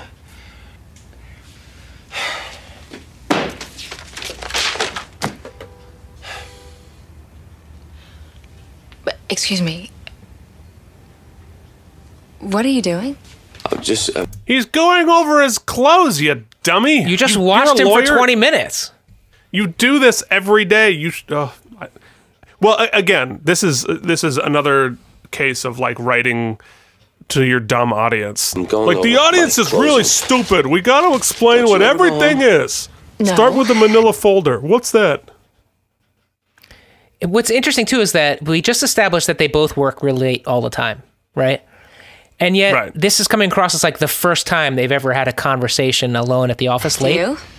Right. Also, the shot you just froze it on was out of focus. How'd it go with Emerson Ray? Well, that's Really a lot of strange. times with handheld they do that. They like force a fuzzy coming into focus type of thing. I think it was just like some fine. not They want- great op. Yeah, see right there? Yeah. Because it's got a pan later, which if you're operating a camera, focusing as you're panning because you're changing your depth of focus, they have to do manually. What? So it's really difficult. Everything was out of focus on my 70-inch rear projection stolen television. I don't mean for me. I just, well, It's not stolen, it's Italian. sometimes I get insecure that, in like 7 or 8 years or so, I'll be alone pacing my office at night talking to myself. And Oh, I didn't mean that the way it came out. It kind of feels like he meant it that way. Really didn't. It sure does. And like, if in worried 7 or 8 years you were a 36-year-old No, lawyer with your own I just firm meant who that looked like Not Dylan that it's McDermott, like, any of your business, I would but, love to be that in 7 or 8 years. Not to mention all the residuals from the episode of Hoarders you were on. Yeah, right? I'm in between relationships. With The judges. reason that and I'm in my office district talking to attorneys. myself is And everyone. if I don't give the closing of my life tomorrow, a 17-year-old girl loses hers. Stakes are high, is what he's saying. Stakes are high. Stakes are high. Probably forever. Is this the only innocent person you've ever... I really didn't mean it the way it came out. That's right. She's never done an innocent client before. So I guess his superpower then is the clothes, right? He's the master of the clothes. That's right. Oh, I guess we're going to find out. Deep sigh as we fade to black to commercial. To commercial. This, I guess we should tell everybody right now that the Out of Practice podcast is brought to you by... I guess we got nothing for you. We got nothing for you just yet. No, we have one. Whoa, Anchor. Brought to you by Anchor. /start. The gag we were going to do about having no sponsors is a lie, because we have a sponsor. What we don't have is a sponsor who will pay us any money, because we have to have 1,000 listens first. Yeah, it's like pay per click, whatever. I don't know. It just feels a little better. Follow our Instagram also at Out of Practice Podcast. You haven't gotten it yet. I'm really hoping that's we're gonna really. You know what? If it's already there, follow them. Well, Keith, they're probably a better podcast than us. As we've come back to the episode, Bobby has fallen asleep in his office. More pizza boxes, and I want to point out that the set dressers have upped the ante once again. You might see against the wall a spare tire in Bobby's office. What? Yeah, I'm going to screenshot that because that's my screenshot for the... That's us. There legitimately is... I didn't notice that. There is legitimately a spare tire in his office. That's how you know they're very busy. But it's not... There isn't even a wheel in it. No. It's literally just the tire. Like, he has to, like, mount it on the rim or whatever you call that. No, that's a donut. Somebody just grabbed a donut from the car and they're like, yeah, put that in. It look real busy. No. But the donut has the rim inside. How are you going to put that on your car? It's literally just an empty tire. Your instructions is my blue suit in there. I need the blue suit. I closed in blue. Ow! Is it in there? Okay. Relax. He's shaving. Don't tell me to relax. Why should I All relax? she's done is give him scope and make him shave. Yeah, she's basically like a hygiene police. Relax. That's her job. He was wearing slippers, by the way. Did you catch that? Spit. Why is she always Why is she always telling him to spit? But that was a really good transition. We went from the spit to a mop hitting the floor. Yeah, that was really that was somebody's like audition for the gig. Off the record, that was a nice touch. Refuses to offer anything. Mick Jackson. Policy. But I think because of our relationship, he's willing to throw me 18, paid by Finley, and then bury the costs and legal fees to Michaels. What time's your meeting? What? I'm coming to the meeting. I didn't accept it. What time? I said I'd think about it. What time? 4:15. I didn't accept. We can't put the drug dealers away. Eugene, why do you need to rescue the female character? She's also a lawyer. She just got the client 18 Gs. It is hard getting at least. But if we There's don't another get fan this back there. Couple fans. Caught with the drugs right in her hand. Street value of $100,000. Caught stuffing cut-off baggies of cocaine into a pillowcase. Oh, there's another fan. Another fan. I mean, I do feel bad for Grandma, I guess. Like, so she already said earlier in the episode, hey, that she lost her grandson. She didn't do it right with him. But this girl she raised right, and if she loses her to prison too, then where's the justice in that? Well, true. I want to know, like, what happened to the grandson? Like, was he... Because, like, she's pretty, like, clearly happily throwing him under the bus for possession. She's, like, testifying against her brother in this trial. Is he already in prison? Like, what's his deal?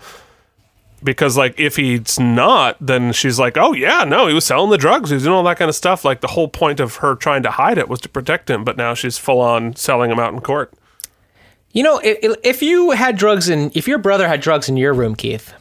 Okay, yeah. And you had to hide them for him. Right.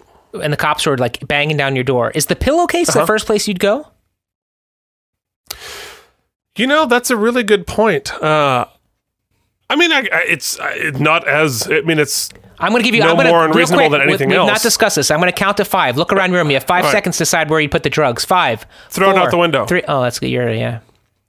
Throw it out the window. Yeah, it's smart. Yeah. I thought I'd maybe put it in like a guitar hole, but that's probably stupid. They're going to look in there, right? No, that's the first place I'd look for drugs. I'm surprised when there aren't drugs in a guitar hole. What about up your cat's ass? Vict, here. I couldn't get the crickets thing fast enough. There it is. Yeah. Mr. Donald says that's all they have. My poor client was arrested just because she had the drugs in her hand. How awful. That is like saying the police arrested the guy for murder just because when they heard the shots, he was standing over the dead body with a smoking gun, and it just isn't fair. Where's the stretch sound effect? Because that is quite the stretch to tie those two together. Fair. Use your common sense. She lied for her brother. She admitted she was thanks for that. Was that like a stretch or more of a pterodactyl having agita? She was shoving cocaine into a sack. That man's hair is a perfect 90-degree angle. Yeah, that dude doesn't have a sack of cocaine. Attorneys. Juries are made up of 12 people who are too stupid to get out of jury duty. Okay, we're going to workshop that one. Maybe that's not what I'm bringing right to the jury. I don't know. I mean, I feel like she's got to take a swing here because she's behind. You've got no case, no defense. You've still got a jury. Because she's not Dylan McDermott? She's not Right. She's not dreamy like him? That woman. Everyone starts out behind those dreamy blue eyes. It's very simple. You know what has to be done. That extra kind of looks like your wife. People today. She gave a nice side eye there. Yeah. I hope they don't laugh at this one. Damn. Fan. And she wears shoes. Exactly. Grandma is not happy with that. Grandma has not done a lot of acting, but a lot of face acting. Yep. A lot of notes being Everyone's taken. taking notes. Yeah, no iPads. No. I took notes when I was on the jury. Paper and pen notes? Paper and pen. They're not going to let you take an iPad into a courtroom. Jury member, you're like checking Twitter. It's precisely what I would be doing. You know, I came back His to my tie office the other day. has to be 8 inches wide. And it's a wide tie. I found one of my associates in tears. She had just won this suppression hearing, and she was upset over the career prospect of putting I drug wonder if he dealers writes the back on clothes street. first, like in the That's what we episodes. do a lot. Just build the episode all around When the you clothes. do criminal defense work, That's a you good spend point. a lot of time I bet I would. trying I bet to I would help do it that way. guilty people, and after a while, it just... That's sort of like the big song, right? wears That's like the 11 o'clock number. Yeah, first. it's the 11 o'clock number. How the Yeah, hell exactly. do you do it?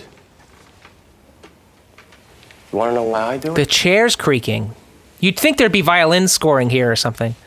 That was my chair. This is the kind of That was my riveting fat ass introspection on you're my going to get chair. on the podcast. You get one. An innocent person. Someone who's been accused of something he or she didn't do. And it becomes up to me to fight their fight. Rachel Reynolds' only crime here was trying to help her brother. Well, and also having drugs and putting them into a pillowcase, but that, you know. That's right. Concealing drugs, yes. And who amongst us can't understand that? That may be the essence of family, isn't it? And everybody Sticking stuffed together drugs into a sometimes sack. beyond the point of reason. Now, you can choose to disbelieve her. I can't stop you. You can give in to the same kind of jaded cynicism that Lieutenant Stewart did and think, hell, they all lie. But if you do that, the only thing you prove here today... Isn't it funny that they're exploring this, and yet we still teach kids that, oh, you should tell a grown-up when something bad happens, but there's we equivocate on it. Like my little niece is only 5, and she told on her classmate for, I can't remember what it was, but it was pretty ancillary. And I remember her father saying, that's making you a tattletale. Like that we make the distinction between a tattletale and only, tell the truth when necessary. So It's funny. Say is that you don't know Rachel The Reynolds. search between the law and justice. I know her. As I mentioned, I have no loyalty. I'd send you to prison instantly. Well, also, like, he just made a big point, like, I know her. Well, that's completely irrelevant legally. Like, and I think the one thing that feels unrealistic about this case here is how much of it is irrelevant. Because the actual legal case of this, because there are two parts of it. Possession with an intent to distribute, right? Possession, she says she possessed it. Like, that's not in question. So that's already like a just letter of the law that's guilty. Intent to distribute is you're going to have to show evidence of her intent to distribute. Knowing her, that she's a good person, is irrelevant to that. So, like, all of this discuss, like, whether you believed her or didn't, like, all of it is irrelevant. Are both those charges involved in this case, though? Because it seems like they're capitulating that she did it. She had the drugs. So, are they forfeiting that, or is that not at question? Well, I would imagine, and I don't know, because I didn't write the episode, nor am I a lawyer, nor do I know pretty much anything. But, like, that... What a sell. We just sold it. Sold! We're listening now. Nor do I know much of anything. I don't even know what day it is. I don't know where I am. I don't know who you are. But I meant, like, there's two charges that they're considering here, I would imagine. One, possession, and two, distribution. I know her. He was going to try to Doesn't cry, matter. but he can't get the tears to come, so they just cut away. Yeah. Good, big swing, though. Go for the fences. See that girl there? Yeah. You know, I try to teach her some things during this trial. Some basic, real truths. There are 2 fans and 2 air conditioners. She ended up teaching me. Brr. She's got... Totally not in LA. An integrity bigger than this room. Now, I see you looking at it. Actually, that's true. And if you would... I think the fact that they had look at me. these sets built, and that the office set and these courtrooms we see later is evidence that it was picked up previous to the pilot. Because they wouldn't have built the sets for a pilot they weren't sure was going to get picked up. So you may not know this, but lawyers Or that have many of them. to play by certain rules when they try a case. You violate one of these rules. I also could be totally wrong on that. A I don't lawyer know what the could fuck even I'm be talking thrown about. in jail. I'm not in TV. Oh, she's got the gavel. One such rule says a lawyer can't knowingly put up false evidence. He can't say something to the jury he knows to be untrue, which means, believe it or not, I can't stand here before you and say that my client is innocent of the crime charge if I know otherwise. So he's going to say, my client's innocent. That's going to be the big... The state didn't meet its burden. It didn't prove guilt. It didn't satisfy the standard beyond all reasonable doubt. I can say those things. Can you say why there's a spare tire in your office? But I can't stand here before you boldface and say she didn't commit the act. If I know that statement to be false, that's the rules.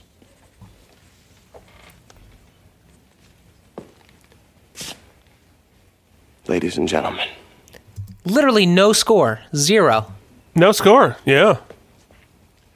Rachel Reynolds did not commit the crime. Drop the mic. Rachel Reynolds is innocent. Of... Also, Rachel we know you think that. How is that relevant to them making a decision? Thank you. Like, I frankly think that close was pretty weak. That was literally just like, I'm so dreamy. Yeah, it was a lot of smoke and You're just mirrors. gonna believe me. Yeah, there's nothing to this entire case. That wasn't a negotiation. It's a gift. Rich lawyers. I was throwing Here's you a Eugene. bone. Is there tea? He's going to mansplain to her. I was looking for a bigger bone. I see. And tell me. It's okay when they do it? When they do it and you don't have anything to say? Oh, I asked. Well, I just picked you the mic sounded laughing. so good, I just had to see for myself. Just inside baseball here. We're doing this remotely, so we're not in the same room, but we have a video of each other, over Skype or whatever. And after the bigger bone line, we both just stared each other down and like dared the other person to say something. I wasn't aware your firm drew lines. Damn. Ouch. Let's not be silly. Finley Hogue. He's picking up a paperclip. 42 attorneys. He is now. Our client has 10 more firms. Picking his teeth with it. Ready to defend against this kind of precedent. Liggett. We are not Liggett. At a minimum, this suit would cost you $250,000 to prosecute. Who's going to front that? You? Mr. Ray? For a case that can't be won? Who says it can't be won? And now he put the paperclip back.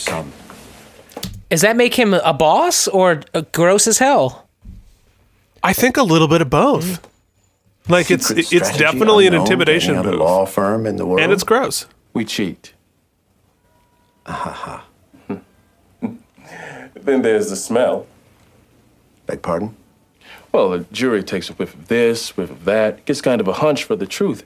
They're going to smell your client, smell ours, smell you, smell me. Kind of so like scratching. I feel like they're painting Eugene as kind of a I play right outside the rules. We can't go toe to toe with the big boys. Right, You're right. But standing here right now, he's the tough guy. Smells good. The close-up is so close. Thanks again. So suffocating. Close. He does have flawless skin. Oh yeah. Smooth. Tasty. Maybe over coffee. Lindsay. It was a great close, Bob. Great close, Bobby. Objectionable Hold on. opinion, but you pulled it off. More kudos to the set dresser. On that bar, I see It's gonna be quick. Which way? a golden penguin wearing a top hat. Oh my! Why is there? It looks like a trophy. Like, did somebody win the Golden Penguin Award and like leave it there? Rachel, they're coming from Mattapan. That's really weird. There's also a man smoking a pipe, like a pipe, a corncob pipe. Oh, really? Hour and It's a pirate bar. Is that good? Very good. Short deliberation means acquittal, not guilty. This is great. I like that. They talk over each other. She says it's only been a 15-hour deliberation. Is that good? And on top of each other, one of them is saying how great it is, and the other one is saying how bad it is. So, unless they just figure, hey, she must be lying. Oh God, she's dead. How can Hey, get the clerk's office back. And then they just like full on flip positions, which I think it's a nice little convention, but it's a little writery. I say that as a writer, it's a little too cute by half. I kind of wish they were having some office talk, being like, "Why does he have a spare tire in there? Are we having pizza again? Like, what's wrong with Bobby? We should get him some help." He really needs help. Like, he doesn't need Marie Kondo. Like, he needs like the full-on hoarders team to come in. Like, just can we talk? I have to remind him to use mouthwash on a daily basis. Okay. All right, you're Bobby. Okay. I'm the therapist. So, Bobby, can we talk about the tire? Yeah. So I noticed that you have a tire in your legal office. Mm-hmm. It doesn't have an axle to it, so it's not a spare tire that you'd put on your car if you got a flat. So can you maybe talk about why you have that in your office? I saw that tire and it was a tire, and I've had a flat tire before, and I thought maybe it was on sale. It was at a thrift shop, and it was well, by sale. I mean, it was kind of garbage, my neighbor's garbage, and I just thought maybe I should have the tire. I see. And does having the tire make you feel safer? Good evening. I have Eugene Young for John Powers, please. What you don't understand is that I have a close to make this afternoon. And there's a 15-year-old girl. All right? Yeah. And she's never tiring of her innocence, and so I'll never tire. Okay. Well, I know I might be treading on some uncomfortable territory, but it sounds like you're saying you're feeling a little flat. I was so hoping that you'd find a way to wrap that up. And it was really perfect.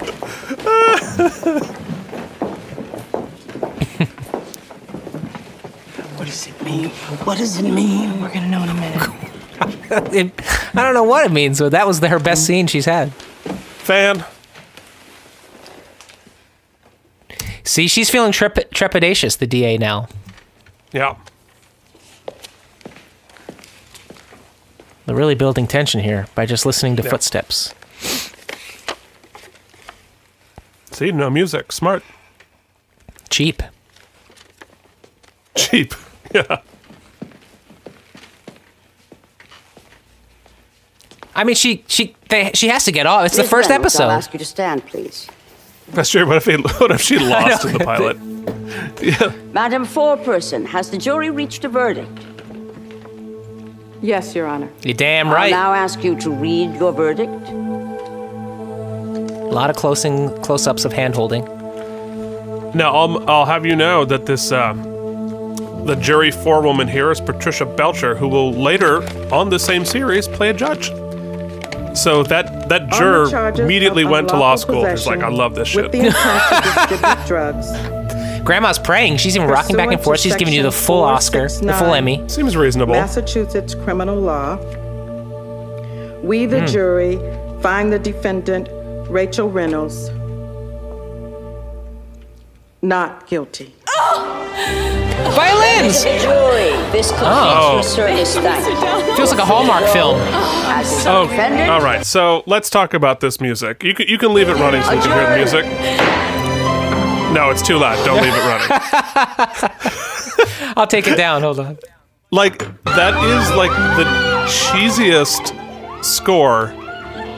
And, I mean, it's a beautiful theme and all, but based on this episode thus far, it is so intrusive. We haven't had a score like this. They also are celebrating like they won the World Series. I mean, have they never been in a case before?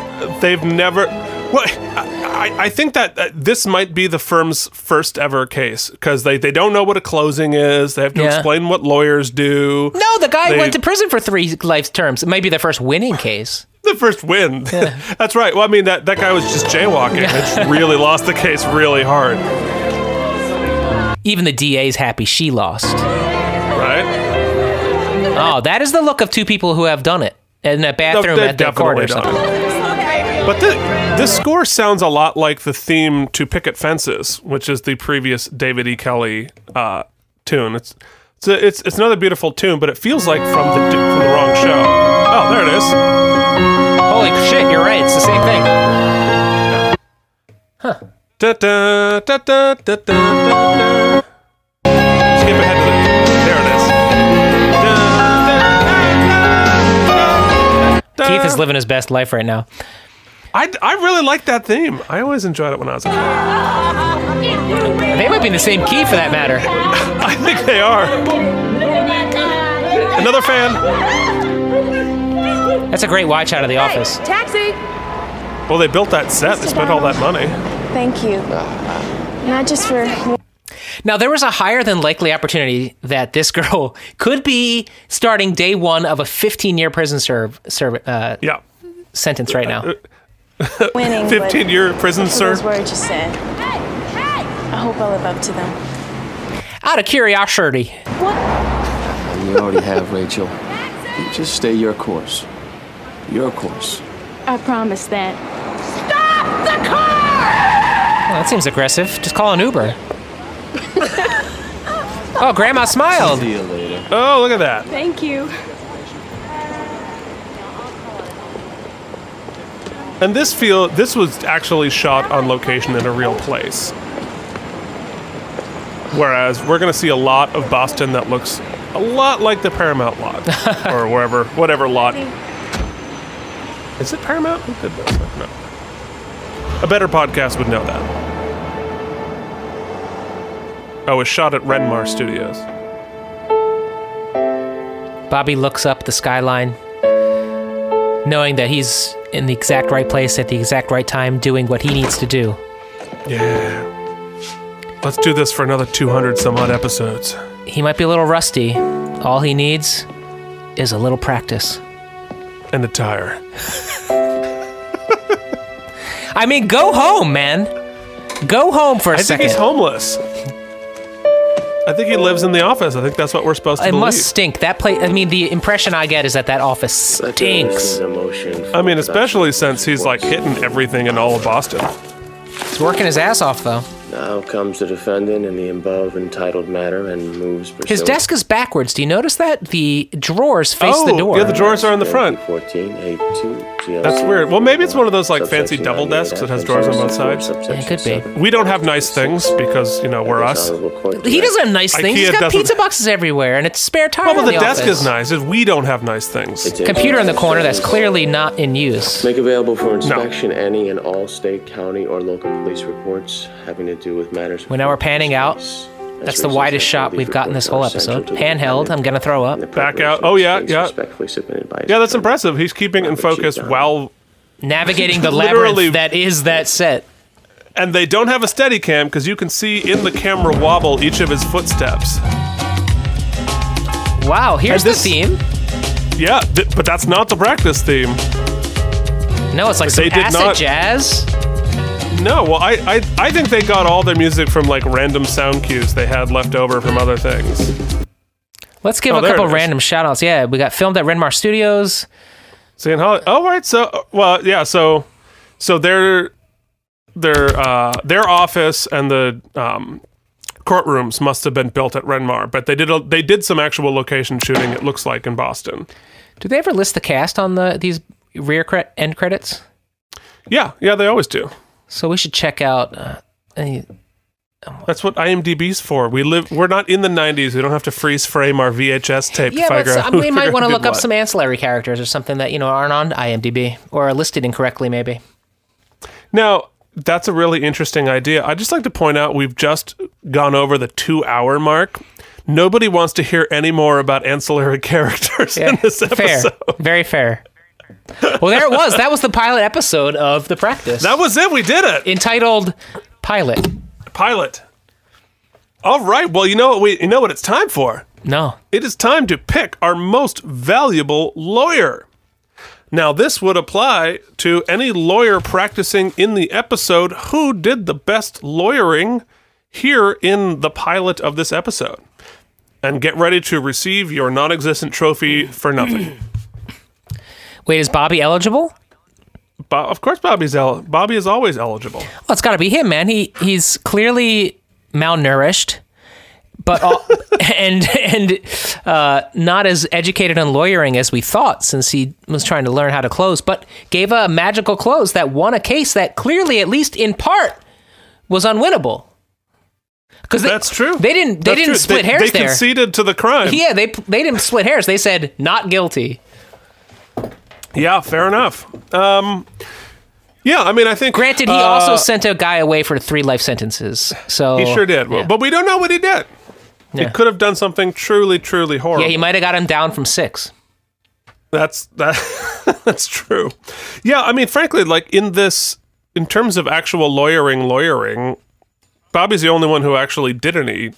I mean, the other lawyers were doing stuff, but it wasn't in the courtroom.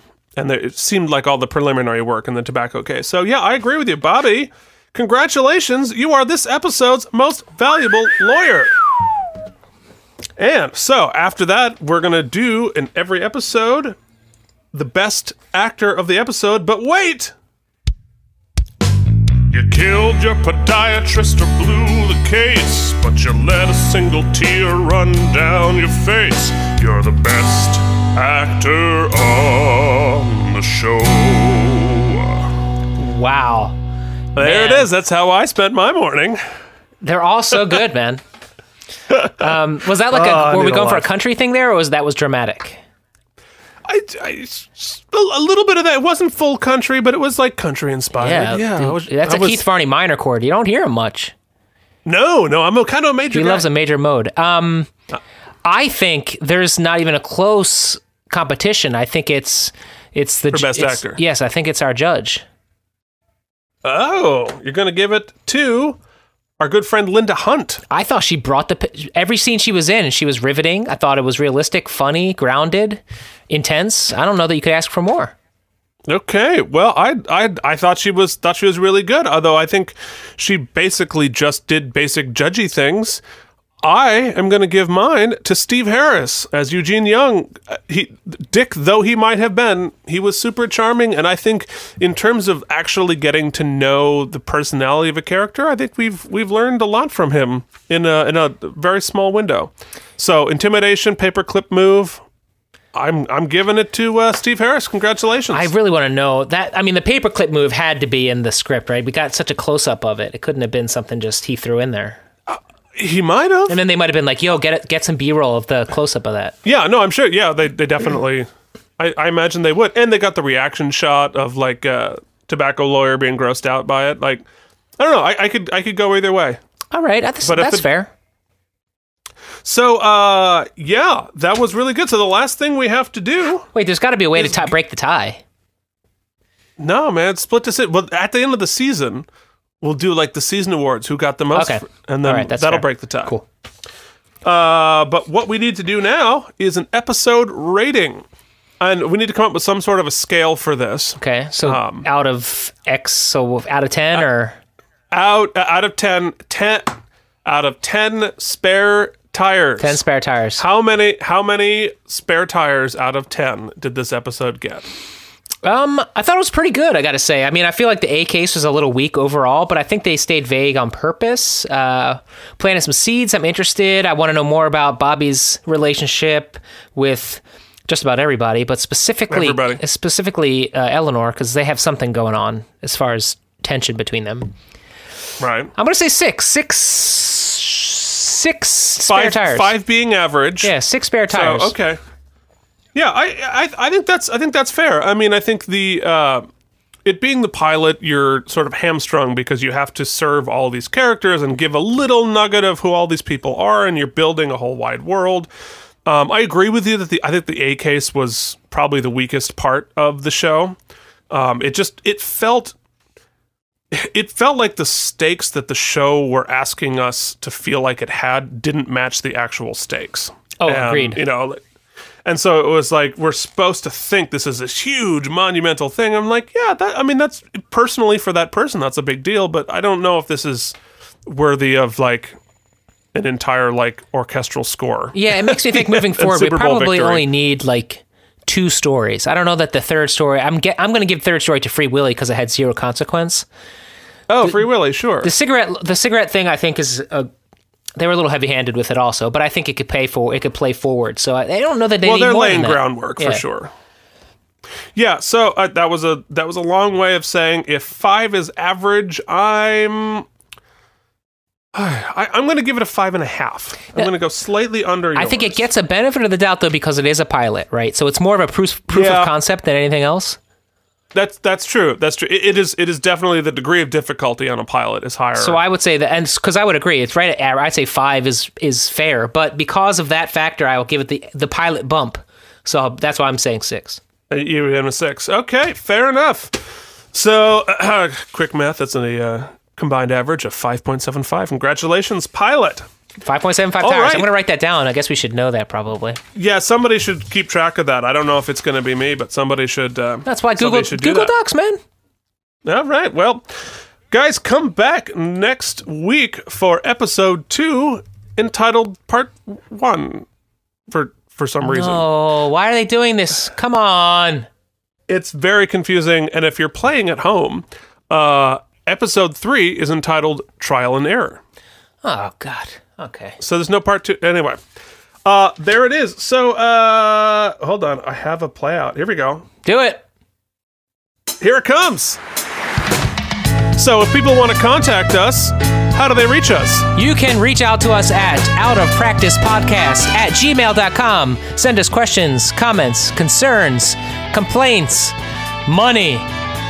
Whatever you want to do, someone will maybe check that email sometime.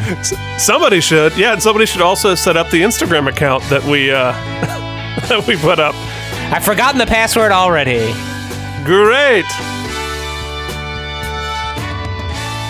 And we promise next episode will not be 14 hours long. Promises we can't keep. Oh, I'll keep it, because I'll just get up and leave. I don't care if we're in the teaser.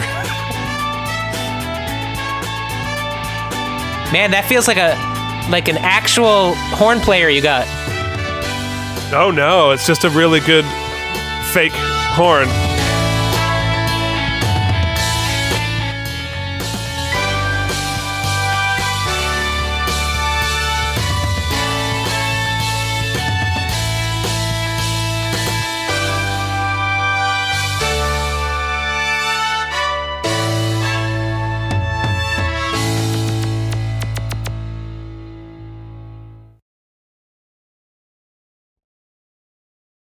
What is Wisdom of One? Wisdom of One is the story of me, the brave and powerful hero Skankross 7 and counting. Wisdom of One? There's like all these crazy adventures that we go on. It always has something new. This podcast has many, many personality disorders in evidence. See if you can spot them all. The one telling the story is shockingly repressed. Yet another Dungeons & Dragons comedy podcast. Interrupted by long stretches of grunting from Dagon and pointless NPC nonsense you should skip through. Sometimes it's just more fun than real life, I guess. So find us on your podcatcher of choice. Give us a listen, rate and review us. We need your help there for sure. Wisdom of One. Failure is a way of life.